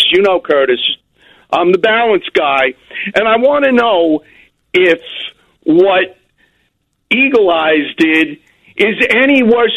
Should Vito Fossella, what he did, is that any better or any worse than what Cuomo did? Honestly, Curtis, no one's talking about what Vito did. All right? Excuse me. Oh, you want me? Would you like me to? After they found out that he had like a whole separate family down there after he got busted for DUI while he was a congressman. Excuse me, Steve. You want me to sully the reputation of Vito Fossella knowing my background? Well, Curtis, it's not sullying his reputation. Look, that's balance. Look, Steve, you're talking to. Look, let me explain. He had his problems. He is still with the same wife. He's in the family raising his kids. I've met them on many occasions. I've certainly had those similar kind of problems, Steve. Well, Curtis, that.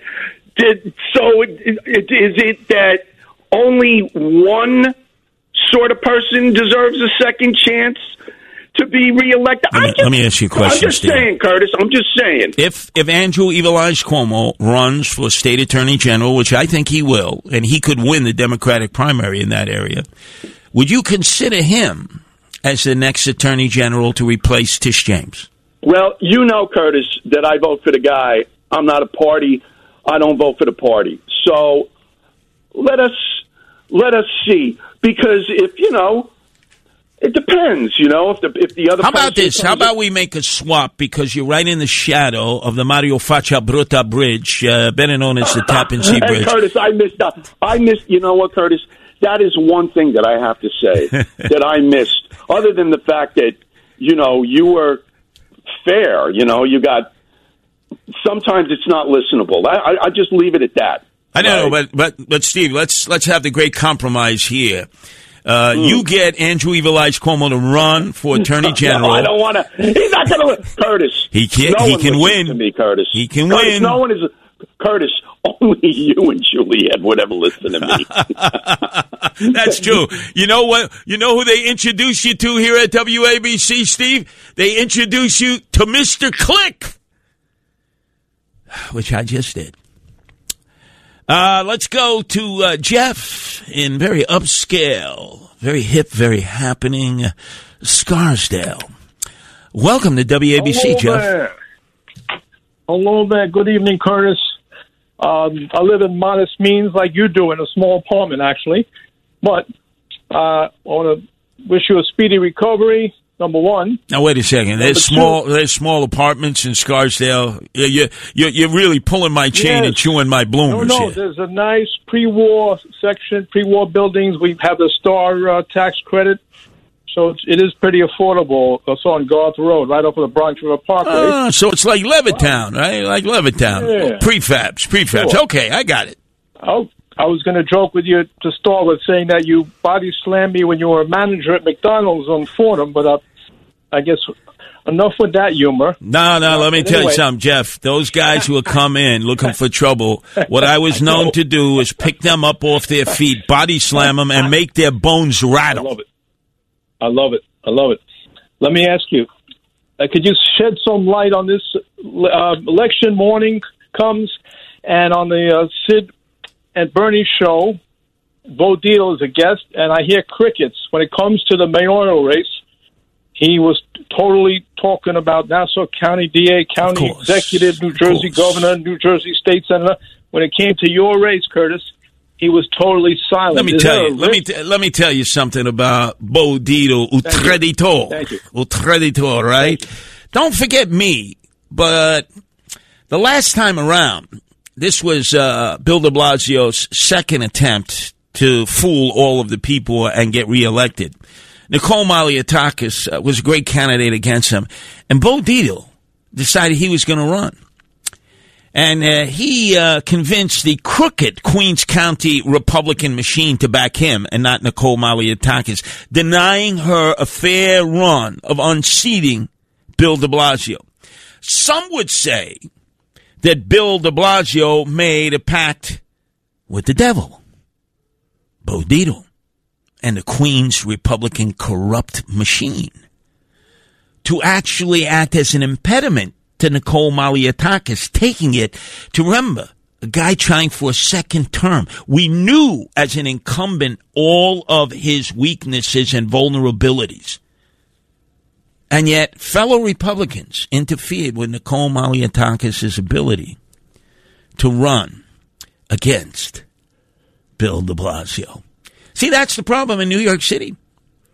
Republicans are constantly at odds with their fellow Republicans, more so than they are with Democrats.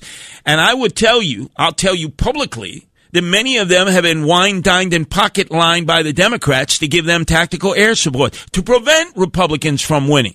And I know a lot of you say, wow, how could that be? Trust me, I've been down in the muck and mire with them. Talk station with the king of New York, Curtis Sliwa, 77 WABC. You don't want to miss it.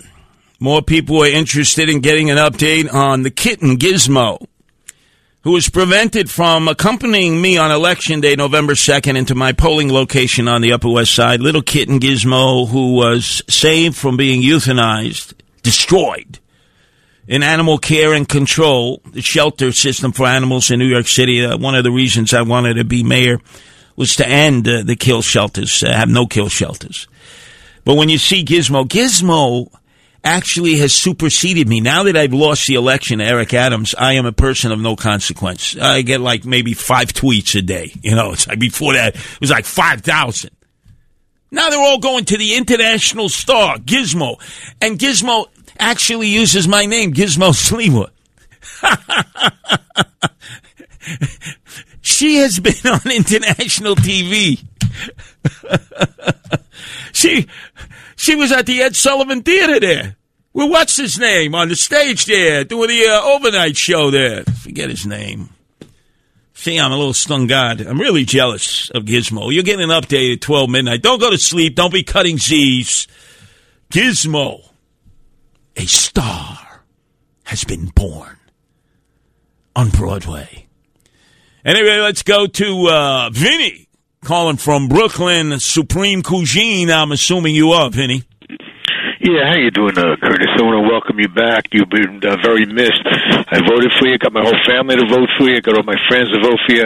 All of, Bensonhurst, Gravesend. We came out big time, but, I don't understand the stupidity of New York City by not voting you in, to be honest with you. I will tell you, though, if I'm looking at the assemblymatic districts in those areas, I won those areas. Oh, yeah. Vinny, you and your friends, are you Democrats? No. See, I'm an independent there. I vote for the person, not the party there. I know, but if you happen to be Democrat, because most New York City residents are, you have a special opportunity to vote 2, 3, 4 times for the candidate of your choice. Yeah. And you know what? My grandfather's been dead 20 years. He voted too. Oh, wait a second. Well, then he was a Democrat, like my grandfather, Fidel Bianchino. Yeah. Let me tell you a little side story. My grandfather, Fidel Bianchino, came over from Bari, Italy, a little town of Andria, with my grandmother, Nicoletta. She was educated. Right. He couldn't read. He couldn't write. He was a ditch digger, helped build the Brooklyn Battery tunnel. Every day he'd shape up for work, and the Irish were in charge that time. They were the pit bosses, and they would say, hey, no guineas, no wops, no dagos today. Go home. Maybe tomorrow there'll be work. And he'd schlep back because he had 13 kids. My mother, Francesca, the last one, the only one born in America, in Brooklyn. And finally, he was ready for his citizenship. And this is when FDR was president. So my uncles, they brought him for the citizenship test, which is administered by a federal judge. He knew only one word, Roosevelt. So every question he answered, Roosevelt. All 10 questions. The federal judge obviously was appointed by Roosevelt, and he turned to my uncles and said, your father is very wise. He is an American citizen. Correct. All the answers. Roosevelt. That's how he became a citizen. Yeah. Curtis, I got to ask you, I agree with you with the Cuomo's. They're as dirty as anything. I was half sleeping last night. I heard you screaming at that Russo. I woke up and you triggered the guy. He sounded triggered. Not hard to trigger him. First of all, you remember being down on 86th Street in Bensonhurst under the the stroll of the Cadillacs, right? The Eldorados, the Fleetwoods. I'm there every year. And that's when Joe Corsi comes out. Joe Corsi, great voice, formerly WKTU. So actually, Frankie Russo had a great guest on, Al Bandero, who was one of the original DJs. Like Paco, like Freddie Colon, all these great, Diane Pryor, Ann Tripp. When disco was king, 1978, 40% of the FM listeners were listening to WK. Yeah. Does Russo know the guy that he came on? Or, No, I don't think Russo knew. He hadn't been birthed. So, with Russo, he runs his mouth a mile a minute, not realizing he had this iconic voice. The guy who was the boxing commentator for Rocky IV. Remember, it was Stallone versus Drago, and it was Warner Wolf and Al Bandero there at ringside, right? Yeah, the Russian. Yeah, he had no idea who Al Bandero was. He's done car commercials, shampoo commercials, and I'm like, and they wanted me to call in. I said, I'm not going to do that. This guy is an iconic voice. I'm not going to talk over his time. You see, that's why Frankie Russo's JV. We're going to be talking to a varsity guy, Frank Morano, who's supposed to be sort of training him, for overnights, the other side of midnights, Frank Morano, and hopefully you learned something from that, Vinny. But, boy, that was a very good interview. And Al Bandero's wife was, so sharp. It took me back when I had my marshmallow shoes on, Elton John, George Clinton, Parliament, Funkadelics, either or. I had my polyester waffle weave flame retardant shirt on, polyester shirt. You would schwitz, you would sweat, unlike cotton, which absorbs it, not polyester. And then, of course, the bell-bottom pants, and I could do the hustle on the dance floor like there was no tomorrow. Oh, see, that's what's so great. Radio can transfer you in a time machine. It's theater of the mind. Now, my mind may be ubats, titched, but your mind needs to be reconnected at times. Anyway, let's go to the phones. Let's go to Sammy, who's calling from Woodside in Queens, which is partially the land of AOC, all out crazy, Alexandria Ocasio-Cortez. Go with it, Sammy. Okay, I voted for you, Curtis. What about this guy who says, show me the money, and then when he becomes mayor, give me the money? Okay, also, de Blasio, a skunk, is going out, and it seems to me a rat is coming to replace him. Nah, hey, Savine. Hey, look, show some respect, Savine. The man won fair and square. There's no Dominion smartmatic machines here. Rudy didn't all of a sudden get up, have a press conference and say, they stole your election. He beat me fair and square. I did pretty damn good. But he deserved to be mayor. We need to support him. He's got an arduous task ahead. We are facing a lot of fiscal problems that could lead to dissolution. Possible bankruptcy like we had in the 70s. I'm not kidding you about that. The good times roll. Happy days are here again. You just walk around Midtown, as I always do, and you look at all the empty commercial spots. How many workers are not back? How many of you listening right now continue to do your work from home and you're still very productive with a better quality of life? You're not in the rat race having to fight 2 hours to get to work, 2 hours to go home. You're spending more time with your family. You're actually shopping, patronizing businesses within your immediate area. And you're deciding, even when your owners and operators and bosses tell you, hey, we may cut your salary by a third if you don't come in 5 days a week into New York City to work, you're saying, hey, I'll take the pay cut for the quality of life. The one thing the lockdown and pandemic has shown us is that people cherish their quality of life. Now, not everybody wants to stay at home. That would not be me. But there are some people. They've gotten into quite a good holistic and homeopathic routine of doing their work at home, and they're still productive. And look at all the business travel that used to take place coming into New York. Why do you need business travel any longer? You get to Zoom, Skype. Businesses save money. You're not into the hustle and bustle of having to bust your tuchus to get to Newark or LaGuardia or JFK. A lot of people are preferring it this way. Anyway, let's remember coming up, we're also going to be talking about Rafa, the father-in-law. I was trying to educate Frankie Russo last night, the father-in-law of Mario Cuomo, father of Matilda. She's a great lady. The rest of the Cuomos, later for them. Going to get into that with Frank Morano and so much more. Anyway, let's go, if we can, to Nick calling from Whippany in New Jersey. Your turn to be heard here at WABC, Nick. Oh, Curtis, how you doing there? Yeah, I know, being that you're such a well-connected and sociable guy, I was wondering if you had any kind of way to get AOC, Alexandria, to maybe hook up with a guy, being that she's single, somebody that's more politically inclined to make New York City better. Nah, Nick, first of all, stop trying to do a shidduch. Stop trying to be a matchmaker. She's got a boyfriend. He's like this tall guy. He's got like red hair. He's a great partner for her. He always seems to be in her company. They probably agree politically. I would think they would have to. But I just don't buy the fact that she lives somewhere in Parkchester. I'm still, still looking on the number 6 train in all the wrong places. Still haven't found AOC around the block. Now, Jenny around the block definitely grew up in the Bronx, but not AOC. Anyway, up next, the star of the hour is Gizmo the kitten, who has superseded my Twitter account. Everyone thinks I'm a twit now. They don't want to tweet me anymore. They want to spend all their time tweeting Gizmo, the kitten who was denied an opportunity to accompany me in on Election Day. And now she's an international starlet. New York's talk station with the king of New York. Curtis Sliwa, 77 WABC. Frank Morano, who just entered the other side of midnight, our studio establishment, made an excellent point of view. Am I being charged for this hour? I mean, think about it. The promo indicates that I've paid for this hour. Can you run that promo again? And by the way, be looking out for that call from my wife here. I won't have anywhere to go. I'll have to sleep on the floor here at WABC like I used to. You play that promo again. I really like to hear that because I have a feeling that Chad Lopez, our Generalissimo, our GM, may be charging me by the hour here.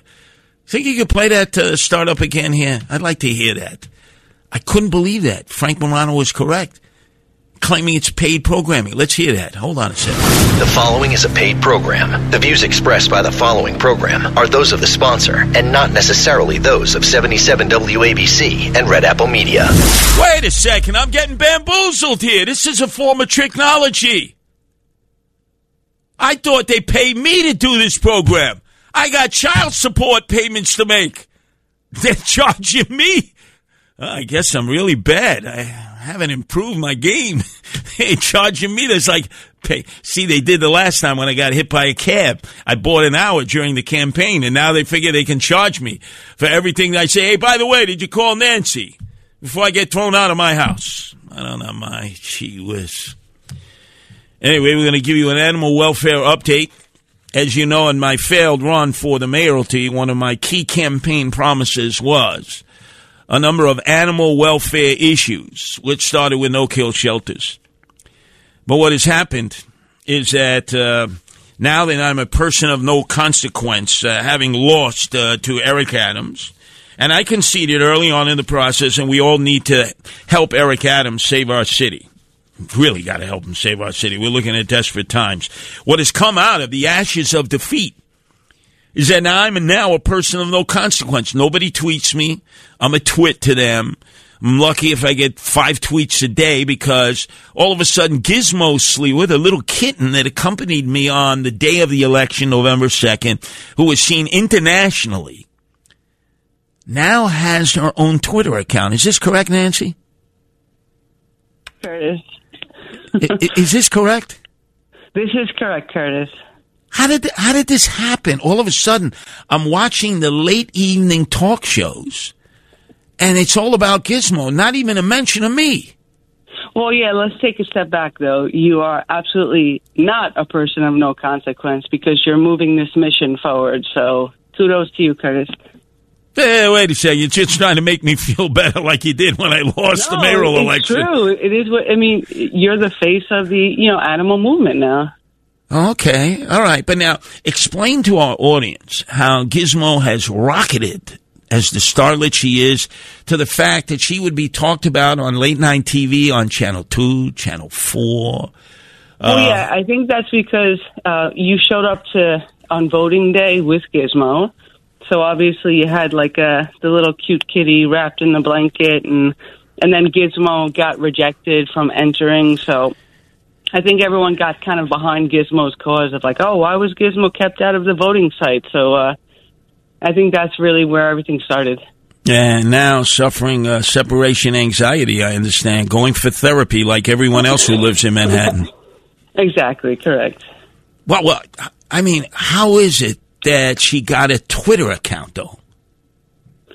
Well, no, I mean, so basically based on all of the animal issues going forward, this is like sort of a voice to carry forward the animal mission that you started with your campaign, which is obviously so very needed in New York City. So, yeah, Gizmo Sliwa now has her own account on Twitter. Wow, and people are tweeting her, right? They are. I mean, she's cute. She's adorable. Why wouldn't they? And explain the bad shape that Gizmo was in when you went to rescue her from being destroyed at the animal shelter. Yeah, so she was maybe about, I think, 2 weeks old, and she was slated to be euthanized at the shelter, and she had like a fungal sort of infection going on her body. She had upper respiratory infection, but I mean, they were going to kill her that day. So we just got her that day, fortunately, and she was, underweight, and it took a bit to get her back up to health. But I mean, now she's great. You can see her in all those pictures. She's doing amazingly well. And explain what you and others who rescue these animals that are soon to be destroyed and euthanized, what you have to do to extricate them from a system that oftentimes is like an assembly line of death for them. Well, I mean, that's the thing. Like I said, unfortunately, New York City, the shelter system, it's kill shelters. So that means that they can put down basically healthy animals. Like that's their ability to do. So what happens is when animals get brought into the shelter, they have someone who assesses them. If they have like a certain personality, or they're hissing, or they have like a little cold, they can actually deem that animal unadoptable, which means that the public isn't able to see them. They're not able to rescue them. So they are already in a bad position because the only people who can rescue them are unapproved lists, like rescue list shelters. And those are the only ones who can adopt these ones out. And usually they're on a timeline where it's like you have maybe a day or two to grab them out. So this is really where the rush happens. You get like a notice of them, and within 24 hours, 48 hours, you have to get them. Otherwise, they're euthanized. And unfortunately, the way these assessments of the personalities are made for adoptability, it's just based on, how they react when they come into the shelter initially. Now, again, if you can imagine, like anyone who's a pet owner, they know how their animals react. It's like if you brought them into a shelter, they're by themselves, they're in a cage, someone's putting their hand in the cage. Like, if all of a sudden they look at you funny, oh, not adoptable. And now they get banished to this list where only rescue groups can adopt them. I mean, this is the problem that you have to overcome in the city shelter system. So many animals aren't even put up for public adoption in the first place. This is a huge problem. Now, you have rescued dozens and dozens of cats within your lifetime. I've seen you foster some. I've seen you adopt some out after you care for their medical needs and sometimes their mental health needs because, gee, if you put a human being in some of these shelters, it would drive them out of their minds. But this particular cat, Gizmo, ends up being featured on Stephen Colbert at night, CBS. Never me, the cat, Gizmo. Greg Gutfeld on Fox News, the late night show there. Gizmo, not Curtis Sliwa. It's like I'm extricated out of the picture. It's almost like somebody took, one of those children's scissors and just cut out my picture. This is incredible that this cat is getting all of this attention. Well, I mean, I definitely think it's something that everyone can relate to. I mean, like animals, they're this like the weakest element in society. When you think about it, they have no voice but for you giving them a voice. So when you see like a tiny little kitten who was on death row basically in the city shelter system, and it was like snatched out and now it's going to have a good life and ultimately a great home. I mean, this really does pull at people's heartstrings for an obvious reason. It's like this cat should never have been slated for death in the first place. Like, this is a thing that people need to really, understand and get behind, because I think with the shelters, a lot of people believe that, if I bring a cat to the city shelter, or a dog, they're going to find a good home. This is what the job of the shelter is. In theory, that's what it should be, but unfortunately it's not. So again, like just bringing that awareness to people and they see the reality, it's like Gizmo, I think, is really, is a great symbol of that. Well, now, a week before November 2nd, we went for early voting. You were going to vote. Hopefully you voted for me on that first Saturday. And we went up to 102nd Street, which was the designated site for early voting, a huge school gymnasium, lots of scanners. And ironically, even though there's mandates imposed, we didn't have to show a vaccine passport to vote. We didn't have to show ID to vote. We went inside, and for 45 minutes, there was a stalemate because none of the scanners were working. Everyone couldn't vote. So there were like 100 people waiting to vote. We brought Gizmo in with us, no problems. All of a sudden, different location, main day of voting, November 2nd, on normal voting location. It was my turn to vote. And now Gizmo was persona non grata. As we arrived at the location, there was a big sign on the door. You could tell it had just been Xeroxed machine. No pets. I said to them, wait a second. There's a woman just brought a dog in there. Well, comfort animal. I said, no, you can't bring that kitten in here.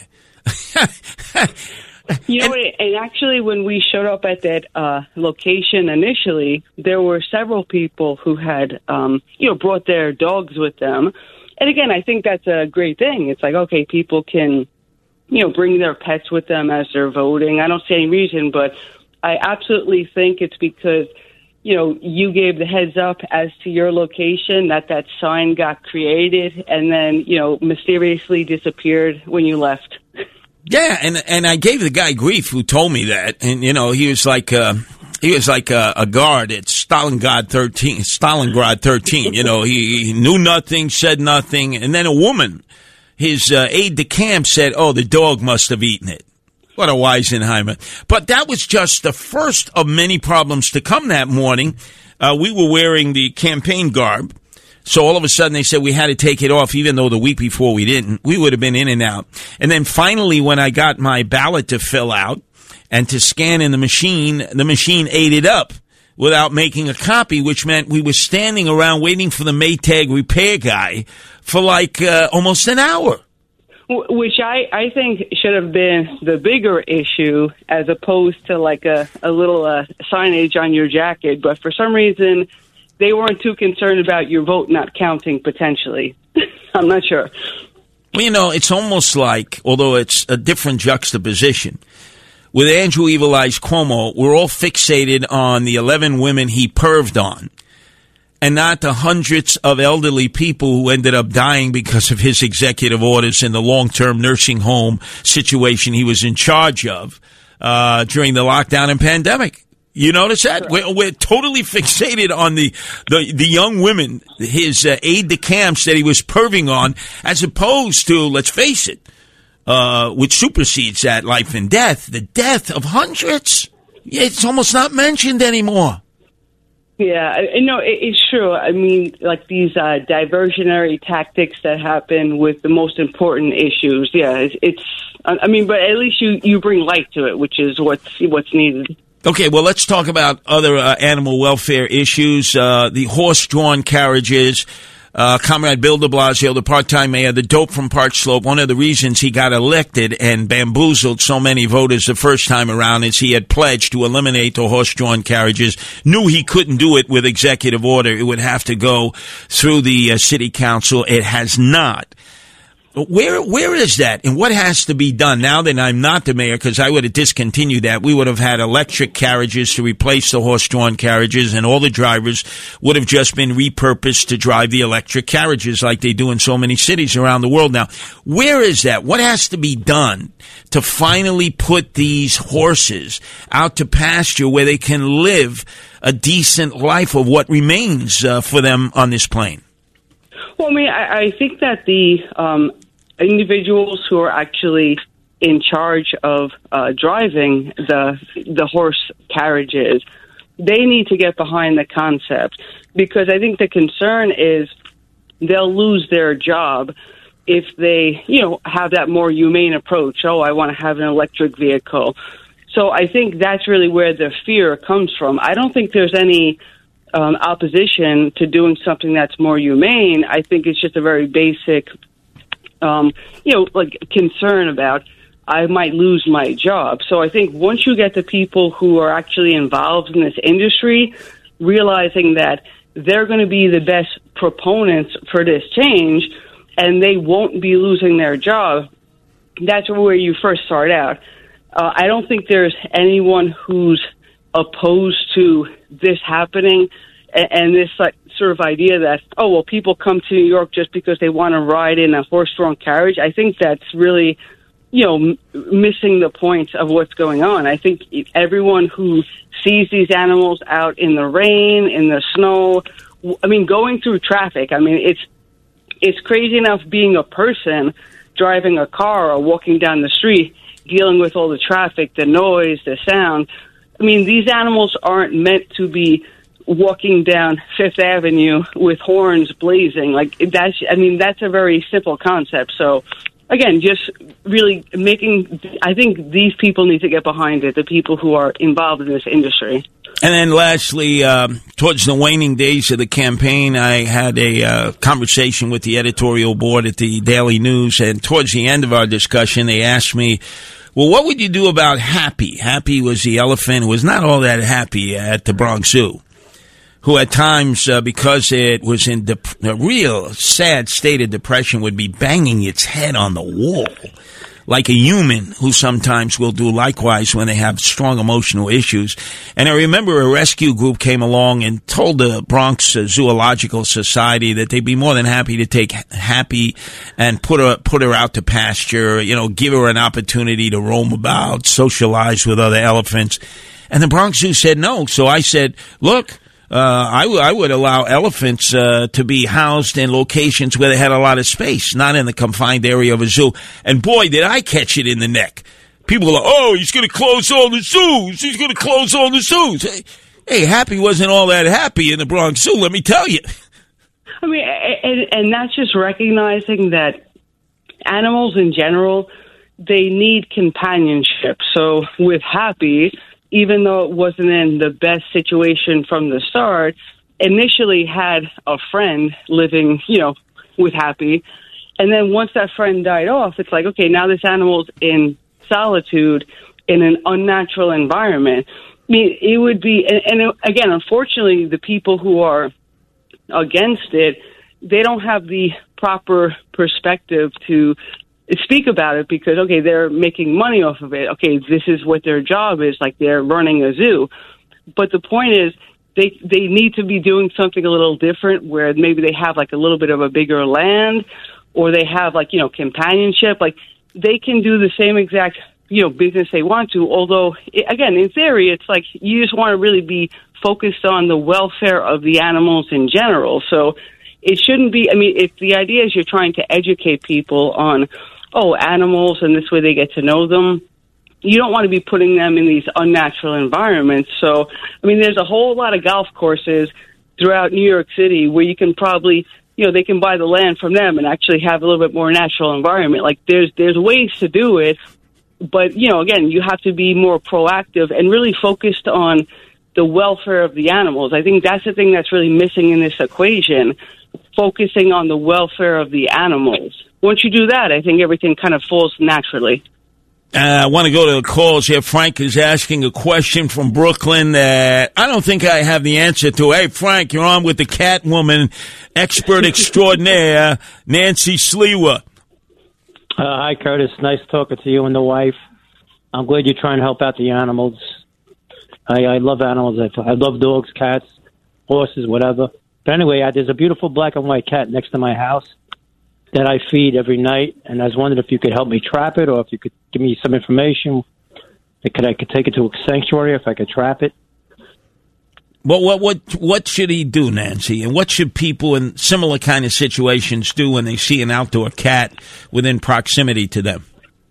Okay, so what I would say is with an outdoor cat, so first of all, if you're willing to feed and care for the cat, in terms of the trapping would be helpful for, getting the cat fixed and then getting the, appropriate, shots for the cat.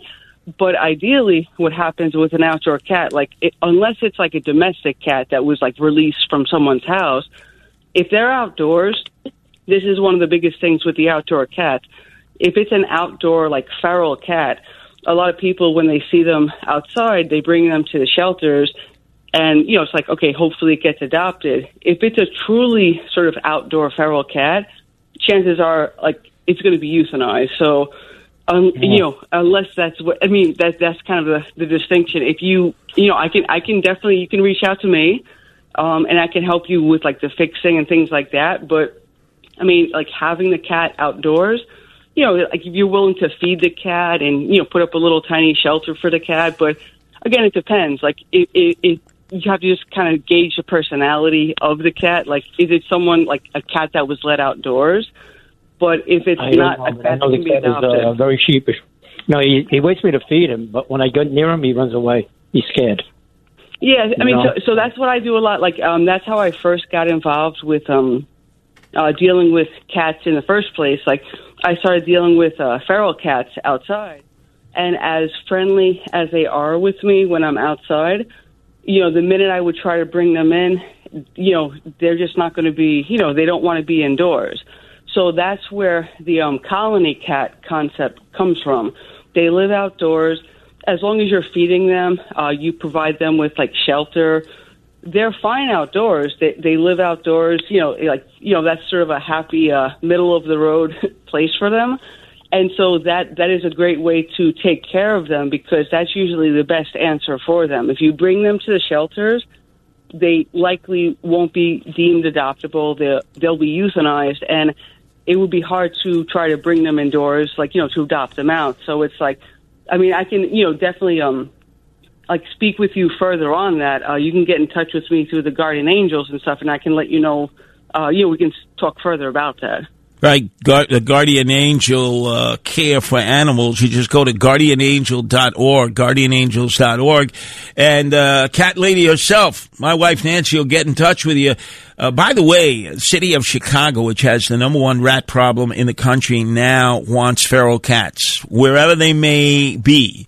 They don't want them euthanized or destroyed in shelter systems around the country. They want them brought to Chicago because they have found that it's the number one deterrent to the growth of the rat, the mouse, and the rodent population. It is Mother Nature's way of controlling rats. And I'm not talking about the two-legged rats. I'm talking about the four-legged rats. Check this out. No one knows New York better. The founder of the Guardian Angels, Curtis Sliwa. And you can't compete against that. On 77 WABC. I know where everyone's bones are buried and who buried them, friends or foes. Coming up, sort of jump-starting him before he takes you through the other side of midnight. Frank Morano, he is part of the varsity here at WABC. And we got a pimp slap into shape. Frankie Russo, who's like the JV member. He was showing such promise last night. Showing such promise. Al Bandero he had from WKTU when they were the best, not like the rest. I mean, it was great theater of the mind, and then he ruined it. He totally ruined it by calling me anti-Italian because I always riff on the Cuomos. It's like, wait a second, I thought you support Trump. Trump riffs on the Cuomos. This guy, I'm telling you. And then I was trying to figure out his credentials, a Brooklyn guy. I said, where'd you grow up? He said, none of your business. I said, hey, tough guy, where'd you grow up? Kings Plaza, in the Kings Plaza area. I said, no tough guys grew up there. God, now I know why he's such a Mameluke. Anyway, let's go to Max, who's calling from Manhattan. Welcome, your place to be, WABC, Max. Mr. Sliwa, thank you for taking my call. I think you ran a pretty good campaign, so kudos to you. I've met a couple of your supporters, and we were walking around on the Upper West Side. I think the girl's name was Allison, and she was pumping for you and pushing for you, and the people in the street were turning around and shouting at her. But she kept on. She was pushing for you. So you had a great team out there pushing. I just think that, the Mr. Diebold, the guy whoever that is who runs the Diebold voting machines, this is the guy who took the votes away from you. Other than that, I think you would have beaten Eric Adams. Let me ask you a question, Max. Yes. You really think I got rigged, that I didn't lose the election fair and square? Mr. Sliwa, it's very well known that George Soros runs most of these voting booths, and he plays with them. Max, I got beat. Yes, sir. I hate to alert you. I got beat. And I knew early on. I knew early on in the night. That's why I did my concession speech so early. I knew I got beat. I'm not going to be blaming machines for losing. Why not? By the way, Let me maybe educate. You can't say that publicly. No. Maybe you can't say it publicly. I can say it publicly. I didn't get ripped off. I lost fair and square. And Max, and this goes for all of you now that I'm back at WABC. Max, let me educate you here. When you call up and you say, thank you for taking my call, I'm giving the number out for people to call. And then you thank me for taking your call. It's like, why are you thanking me for taking your call when I've been giving you the numbers out, 1-800-848-9222, like I'm not going to take your call? After soliciting you to hang on the phone for like 2 hours to wait for me to stop running my mouth a mile a minute now that I'm back? Hey, thank you for taking my call. Hey, how you doing? Oh, I've had better days right here. I got a broken left elbow that's killing me here. I can't chew any more oxys. You know, like all of a sudden I'll be in that movie. What was that movie they made about with Tim Robbins about Purdue, that whacked out family that tried to addict all of America? That great movie there. Great movie. Thank you for taking my call. I'm telling you, they're out there. They're out there. They haven't left. Even though I left for a while to run for mayor, these callers, how you doing? Oh, no, how you doing? Hey, how's your wife and kids? I don't even know who your wife and kids are, right? It's like a nervous tick that you have as a caller. Anyway, let's go to, who is this? Hershey in Brooklyn. Who is this? This is Hershey. I'm so glad you're back on the air. I just want to know what's your new schedule at WABC. Oh, wait a second, Hershey, from which part of Brooklyn are you? Greenpoint. Greenpoint, Hershey. See, I was going to praise you for being from Borough Park, which voted for me. My friends forgot all about me in Williamsburg, and especially Crown Heights. Did they forget 30 years ago when there were the riots? Who was there? Curtis Sliwa and the Guardian Angel. I looked at the stats. I couldn't believe. I said, wow, I must be a person of no consequence to the Lubavitchers. They forgot all about me. No, they had some issues. You went campaigning for in Rockland with those Preserve Ramapo guys. You had a speech against the Hasidim. Oh, yeah. I had battles with them, Hershey, but thank you. No, I don't know. Hey, look, I'm here. I'm the patch-up kid. I am the utility guy here at WABC. That means if there's an opening spot, management will probably say, hey, Sliwa, you want to talk? You're talking to yourself all the time. You're feeding the pigeons in the park. You might as well do it on the microphone. Especially, could you play that promo again, please? I didn't listen to this at the start of the program, but apparently I'm being billed by the minute.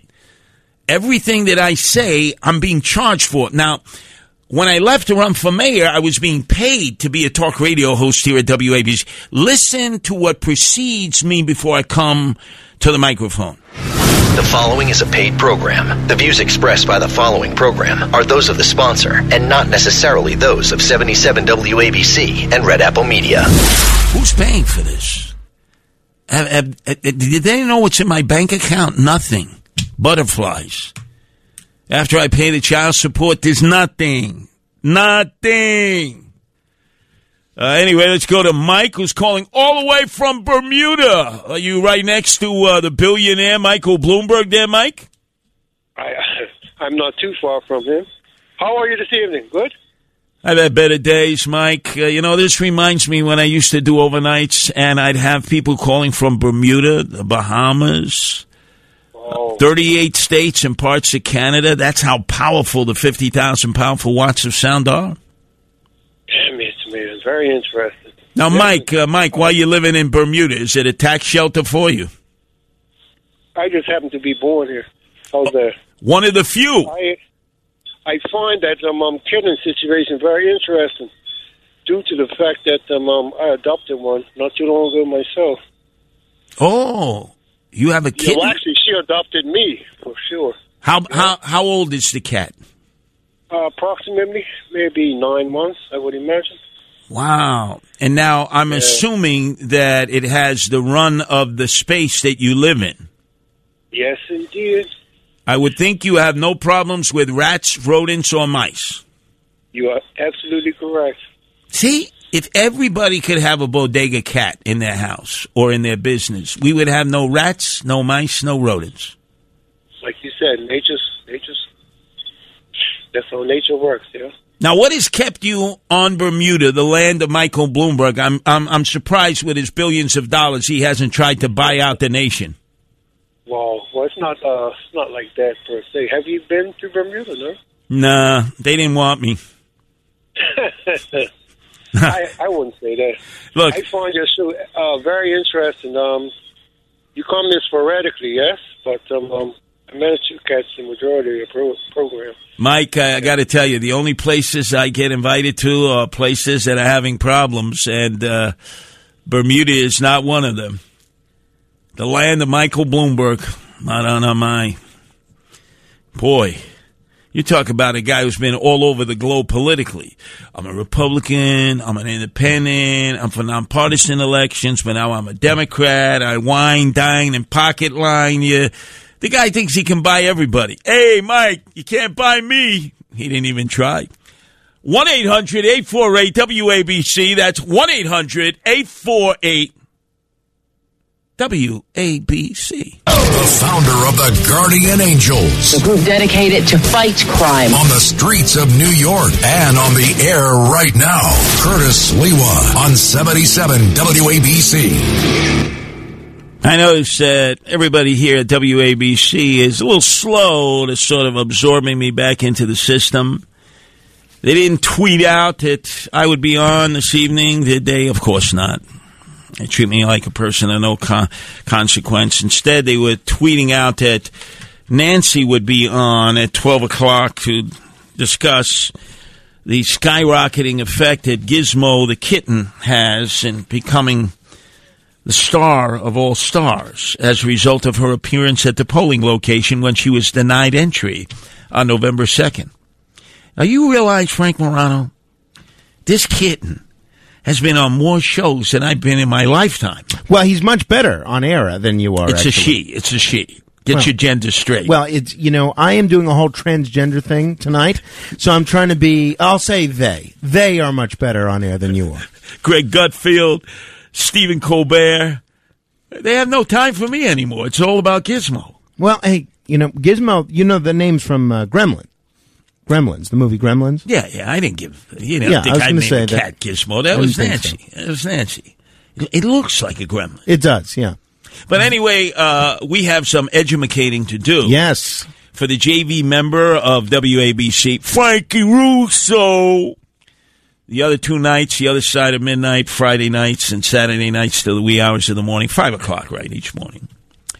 And I was supposed to call in last night, which I did, but I delayed calling in because I was surprised, shocked. He had on a really 5-star top-shelf guest, a voice that I grew up with in the age of disco at WKTU, Al Bandero and his wife. And he was reminiscing how they would go to clubs. They had 40% of the listeners on FM radio back then in 1978. Amazing. Nobody does that anymore. And he was going on. And Frankie Russo is like, which Lee was supposed to be calling? It's like, you got an iconic voice on. Rocky Fort, you know who was sitting side by side with him on ringside? No idea. Warner Wolf. Oh, well, I didn't know Al Bandero was in Rocky Fort. Yeah. Hey, the commentator there. Yeah. It was great. Yeah, Warner had some great stories when we worked with him about what it was like to film that scene. James Brown, doing Living in America, apparently kept forgetting the words to his own song, according to Warner Wolf. So one of my all-time favorite songs. One of the great performers of all time. Hot Pants, and I Need to Dance. Living in America. Very good. Anyway, Frank Morano, we really got to help Special Ed Frankie Russo. No doubt. Because then, I waited my time. Al Bandero spent a lot of time with his wife. They were reminiscing, telling great stories. A lot of callers who grew up in that disco era that I did, baby boomers. And so finally he left. He was actually in here, in person. And they were waiting for their pizza to be delivered from Grimaldi's, from where the Slime Light used to be. That's what we called it, the Slime Light disco. But anyway, they got their pizza, obviously a very good pizza, Grimaldi's. And so they left. So then I figured I would call up. And so I compliment him. Tell him, hey, that was a great interview. 5-star, top shelf, Al Bandero. You handled that great. He was shocked that I would be so complimentary. And then I started talking about Andrew Evil Eyes Cuomo, and the guy accused me of being anti-Italian. Right, I heard that. I heard you mention that. Now, let me see. I had no idea Frankie Russo was such a great defender of Andrew Cuomo. Well, especially being a super Trumper, right? Right, exactly. You would think. So what can we do for the guy? You know, he's trying. He's trying his best. He walks in your shadow. I'd hate to hear if he was trying his worst, what it would sound like. A very entertaining show. My wife enjoys his show more than your show and my show. Mm-hmm. She really finds that not only is there's he no accounting for taste. Look who she married. And also, I might add, his callers. Mm-hmm. His callers are the best. I mean, come on, Frank. You have good callers. Yeah. But the Frankie Russo callers, I mean, they're like right out of Central Casting. What can we do to help the guy to understand it's not all about him? He's got to let, like, when he gets a 5-star guest like Al Bandera, he's just got to turn him loose. Step back. It sounds like you may have something specific in mind. I don't know. Maybe a re-education camp, a WABC re-education camp? Or elocution lessons for the two of you. Maybe we get a 2-for-1 deal. Well, how about I just give him a beat down in the side room, right? And when he's battered and bruised, you know, we pull him out here and let the guest talk. Don't worry, Frankie. You're manic. There'll be plenty of time for you to talk. Can you still give a beat down now that you're in your fugitive mode, one-armed man? Yeah, the left arm a little difficult, but the right. Remember, I'm a righty. That's right. Okay, good. So I'm thinking. So now, Frank, since this is Theater of the Mind, yes. What do you have coming up here? Well, as I mentioned, we're going to be all over this transgender issue because there's somebody I know who has decided that their 5-year-old child, who was assigned being female at birth, is now actually male. Now, call me crazy, but I think 5 is a little young to make that kind of a decision for your child, or even to let your own child make that decision. So we're going to get into that.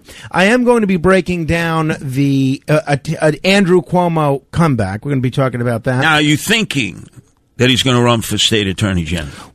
I think that he would like to run for governor, but will end up running for state attorney general. That is my guess at this moment. What revenge he will get on all his enemies then? No doubt, no doubt. It will be, as I believe you said earlier, it'll be the last scene in The Godfather. I mean, heaven forbid if Chris Cuomo's child has a baptism, then we're all dead. Now, in terms of, there was a donut-shaped UFO spotted over Europe. We're going to break that down for you. And speaking of the mob, one of the greatest mob shows of all time, The Sopranos. One of the stars of that show was Stevie Van Zandt, who was also part of Bruce Springsteen's, E Street Band. He's going to join me as well. And another fine broadcaster, colleague of ours, Joe Piscopo, he's going to join me as well. We're going to talk about all sorts of stuff. Wait a second, I just saw Joe Piscopo here when I finished my first segment from 3 to 5 with Chris Hahn, the aggressive progressive. By the way, that's Stevie Van Zandt. He's a progressive. He is indeed. Aggressive. And I'm going to ask him about, I just read his book, and I don't think a lot of our listeners know. They may know he's progressive. They may know that he was a musician. They may know that he was an actor. I don't think a lot of our listeners understand the role that he played in freeing Nelson Mandela. So we're going to talk about that as well as a few others. Could you ask him about the schmata he wears on his head? It's on my list, believe it or not. It is on my list. And how incredibly he likes me. Yeah. Oh, is that right? Even though I hate The Sopranos. I will ask him about that. All right, man. So we got Stephen Van Zandt. I had nothing to compare to what you have tonight. Well, as Steve, you're on. I was just running my mouth a mile a minute. I'll be doing plenty of that as well. Every Monday morning we do commendations, which is a big feature. You might be very interested in today's commendation. Will I get a commendation? We'll see. Finally? We'll see. I mean, a denunciation. If you got one, you got a denunciation recently, but now I felt kind of bad. So who knows? I may have to put you. Why? Because I lost. I lost a man. No, I don't. I would never denounce. Everyone's trying to convince me. I'll tell you why you were denounced, and I guess you. Well, now I'm double denouncing you because you weren't listening to the program, and that's really a show you should be listening to on a regular basis. But in your concession speech, which went on longer than Mussolini and Fidel Castro combined, I had to eat up all the time. No, this speech, there were people passing out in the middle of They the were speech. forced to cover it. There were people being trampled like the Astro World Houston but Frank, concert. when I got up to the podium and I watched all the cameras on, I just kept talking as long as they were on. No, here's why you got denounced. Yes. Now, so you proceed to give this 5-hour-long marathon speech. Good speech. I agreed with much of what you said. Very, very, very unifying for the people of New York. You thanked a lot of people. Didn't thank me. That's okay. But you did not even thank anybody from the borough of Staten Island, the very first Republican organization to endorse you in the city. Because they voted for me, what, by 67, 70%? Yes, exactly. You think somebody would get a thank you out there. Thank you, Chairman. Thank you, any of the elected officials. Thank you. And but it's like the one borough that voted for you didn't get a thank you in your concession. Look at this guy. You are, you're like so negative. You're such a contrarian. No, hey, you wanted to know why you got your denunciation. That was a great concession speech, and now all of a sudden you're finding a faux pas. I didn't sort of bow to the shrine of Staten Island. People were wondering why you waited so long to come back to the radio. It's because that concession speech just finished this morning, actually. That's true. No, I got to tell you the behind-the-scenes story of that. So all the networks announced Eric's coming on at 10 o'clock. Mm-hmm. And you know him. He goes on forever. You learn his whole life story, his whole narrative. So I tell my team, I'm going on now. No, you never know. The machines, they're backed up in the South Shore of Staten Island. There's some problems in Whitestone. I said, no, I'm going now. Because if I don't go now with the concession speech, I'll be talking to myself with the pigeons in Washington Square Park. Which would have been true. If I didn't give that concession speech before 10 o'clock, you wouldn't have even known that I gave a concession speech. Yeah, no, because then they had Brad Lander's speech. They had all these other people. Absolutely. So it was a wise tactical move. I think so, yeah. Even though all over the city, I go, why'd you do that? They stole the election from you, Sliwa. Mm-hmm. I said, how did they steal the election from me? I lost. I guess they're not used to hearing that anymore from people. Like there's winners, there's losers. Our kids, they all get a trophy for competing. There's no such thing as winners or losers anymore. I think I'm the first candidate of late to actually say, yeah, I truly lost. Right. No, you didn't lose. They stole it from you. Yeah, they were waiting for you to bring out Terry McAuliffe and Steve Sweeney, for the three of you to do a real winners. And then Rudy to do speech. A press conference blaming the Dominion and Smartmatic machines. That's right. You notice Rudy didn't even complain about it. That's right. So anyway, Frank, I'm going to let you go back to doing your massive preparation for a show of all shows.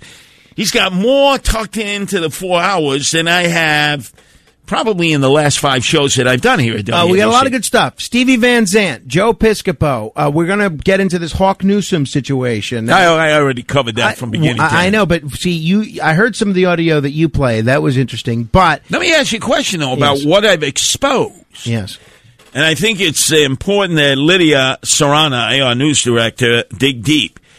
When he was following me outside of Yankee Stadium, dropping the F-bomb, he says he's friends with Randy Levine, president of the New York Yankees. He's been in the owner's box.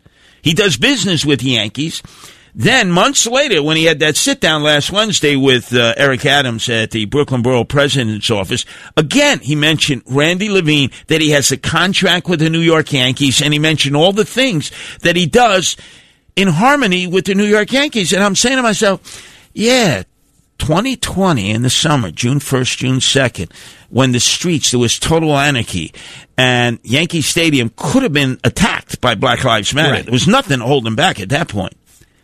All of a sudden, Yankee Stadium wasn't attacked anymore. Very interesting. You think some kind of nefarious deal? I could certainly. I know you're not going to get down to the bottom of it. I may, but I'll tell you this. As you may know, the new general manager of the Staten Island baseball team, which our glorious owner, John Katzmatidis, is a major partner in, this new Atlantic League team, which as of yet, nobody knows the name. It's going to be named this week. The name's going to come this week. The general manager is my very dear friend of 20 years, Gary Perrone, who I used to work for. And I had a lengthy phone conversation with Gary Perrone yesterday. And I can assure you that I spoke to Gary. I've spoken with the president of his team, Eric Shuffler, the owner, John Katzmatidis, and I can assure you, after speaking with all three of these men, this baseball team, whatever the name, will not be paying off Black Lives Matter. That's a guarantee. It's a guarantee. Meantime, Max Rose will be out there marching with Black Lives Matter around the Staten Island. What is it, the Scungili Stadium?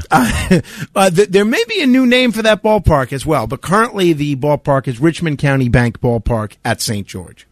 We got to change it. I think there's no I think you may see there. a new name on that as well. What do you think? Maybe we'll name it after an Italian gravy or sauce. Maybe Ronzoni, huh? Bolognese Stadium, Ronzoni right? soda bologna. Right. Hey, why not? For Staten, Italy, right? I like it. All right. Tortellini Stadium, no? Good. I like that. All right, Frank, you can go back to doing your preparation. You make me feel like less than important here than I had no big guess. Joe Piscopo, Stephen Van Zandt, commendations, transgender children, UFOs that are donuts, Hawk Newsom, and the $1,000 minute where we give somebody an opportunity to win $1,000. I would bet you your Hawk questions. Newsom is not as good as my Hawk Newsom. It's possible. You have a different perspective. I am going to play some audio of our colleague Juliet Huddy's exclusive interview with him on Friday. What he had to say. And some of it may surprise you. And we'll delve into Andrew Cuomo running for Yes, Attorney excellent. General. Excellent. Yes, I will be listening. He knows New York. He is New York. Cred that the others don't have. Curtis Sliwa, Talk Radio 77 WABC. To the phones we go. And definitely to Lorraine, who's been waiting a while in the Bronx, where I was earlier in the day for the annual Veterans Day Parade in the Dog's Neck, where the elected officials, Lorraine, were missing in action. Hi, Curtis. Welcome back. We missed you so much. We voted for you. We love you. And the animals say, we're sorry that you didn't get it because you really did deserve it. But I have a very serious problem. Yes. I want to be fast with you. Yes. I know you have other callers. I'm doing rescue work on Bronxwood Avenue. They're killing my animals. They're running them over. They're beheading them. They're poisoning them. They're giving them alcohol. They're giving them all sorts of food. I have a mother cat with a baby kitten that I would really like to rescue, but she's so scared and she's so frightened. She's living inside the boiler outside on the street. I'm feeding her, but it's a very volatile situation over here. And I really need somebody's help. I'll tell you what, Lorraine, this sounds like a job for the cat woman, Nancy Sliwa. Could you take Lorraine's contact information, and when I see Nancy in just about an hour, I will make sure that she gets that info and follows up with you, because that's a problem that exists in a lot of communities, and people don't realize that there are some really sickolas out there who will attack animals, will poison them, torture them. And everybody acts like it's none of their business. It's all of our business. And I had this to say, Frank Morano, you like this in the campaign. I said, Mahatma Gandhi, a much better person than I and most, said that a society that does not take care of its animals will not take care of its people. Look at how we don't care for the emotionally disturbed or the homeless. Or veterans. Good, of which some are homeless. Mm-hmm. And Weisenheimer came up to me and said, why are you quoting somebody who wears a diaper? Well, how was I to have answered that? You got me. You're asking me for a way to respond? Especially since I've been known to wear it depends from time to time. Anyway, let's go, if we can, to Jimmy in Staten, Italy. Welcome to WABC, Jimmy. Curtis, I adore you. I've been talking to you for years when you were on the air with that guy, Kubi. You understand? But my point is, and I was there when your beautiful mother was called home, and I called in and offered you my condolences. God rest her soul. But let me tell you something. Staten Island had your back 100%. 100%. I'm so jealous because you were at a high school over here on Clawson Avenue, and my sister Josephine had a beautiful conversation. I got 19 pictures of you and her. You met my friend Kathy at the school. You took 200 pictures of her. I was screaming, "A lot of Magida Strabir. Why didn't you just call me? I wanted to meet him. He's an icon to me. I love him." But let me tell you something, Curtis. Eric Adams, I wish him all the best, and I hope he lives true to his word. However, you would never be threatened by anyone. You would have shot him down, metaphorically, of course, right there on the spot. You're going to shed blood where? You're going to light fires where? Nah, I know you, Curtis, better than you think I do, but let me tell you something. Io devo you benasai, and that'll be whether you're on the radio, whether you're in the street, but if I ever know you're appearing somewhere, I'm going to be there, and you won't miss me. I'll be in a thong, a tube top, and high heels, and I'm straight, but I need to get your attention. Jimmy, you will with that pillow that you have in your hand there. Now, what kind of a pillow would that be, Frank Morano? You got me. I'm not crossing Jimmy. I'm not going to mess with him. I understand that, but I gave you a lead-in for a perfect line. What kind of pillow would that be? I don't know. Viagra? No, a pillow. What kind of pillow? Oh, my pillow. Yes, Frank. Again, you're off your game, Frank. I'm not off my game. I'm struggling. I need a Sliwa English dictionary. Yeah, you're off your game there, Frank. Of course, my pillow. Anyway, let's go to Gina Marie in Brooklyn, which birthed me. Welcome to WABC. Oh we won't hold that against Brooklyn, though. You're back on the air? I can't believe it. I'm so excited to have you on the air. Listen, are you going to be doing the show from now on, or what's going to happen with that? I'm like the utility guy. Wherever there's a hole in the lineup, I'm going to fill it. Like a hole in Swiss cheese, I fill it. Oh, so how do we know when you're going to be on? We have to stay listening. And you got to stay tuned into the social networking of WABC. Tonight, I was repulsed at the fact that I was not tweeted out. You were not tweeted out? Nobody tweeted me out here at WABC. Oh, my God. You see, they're treating me like a person of no consequence because that's what they do to losers. When you lose, it's like, hey, forget about it. But, Curtis, you won our hearts. Everyone was upset in my house when you lost. They were all upset. They were crying. Now, were they voted for you? Were they Democrats or Republicans, Gina? Democrats, but we voted for you. Yeah, but see, Gina, I could have been mayor. Democrats have this ability to vote 2 times, 3 times, 4 times for the candidate of their choice, not Republicans or independents. If only they had voted for me 2, 3, or 4 times, I could have been the mayor. If I knew how to do that, I would have done it. Well, Democrats seem to know how to do that. No, Gina Marie, don't listen to him because that's a way to get arrested for voter fraud. Don't listen to him. Oh, my God. It's okay, Gina. Curtis always has an ace in the hole. Let me tell you something. Stay tuned. There will be something special coming down the political pipe. And you yourself, Frank, will probably be the last person to know. Will I? Jeez. Yes, the last person to know. Anyway, let's go to Michael's calling from Ridgewood, New Jersey, the old duck pond there. Have you been feeding the ducks there, Michael? No, we got a Canadian goose problem throughout all of Bergen County.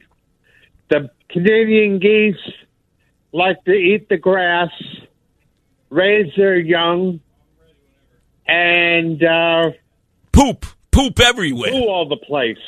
I got to tell you, I was chasing my oldest son now, Anthony. I was in, where was that? Saddle River. I had taken him to a little park there. And there was so much Canada goose or Canadian geese poop. They're illegal aliens. We need to round them up and send them back to Canada. I mean, that's what we have to do, Michael. They are a menace to society. Most of them, since the 70s, have been domesticated. Because the reason why, Curtis, our winters are warmer than the Canadian winters. No, they're just occupiers. I'm telling you, Michael, they poop everywhere. And then when you go and you challenge them, they quack at you. Quack, quack, quack, quack, quack. They get very aggressive. Typically, Canadians are not like that. If anything, they're not aggressive. But these Canada geese or Canadian goose, whatever you call them, we need to round them up and deport them now. Nobody talks about the border problem in the north. All these Canada goose, Canadian geese flocking in and pooping all over our domain. This must stop, or we're going to have to declare war on Twinkle Toes Trudeau. We must stop the import of these Canada goose who are ruining our quality of life.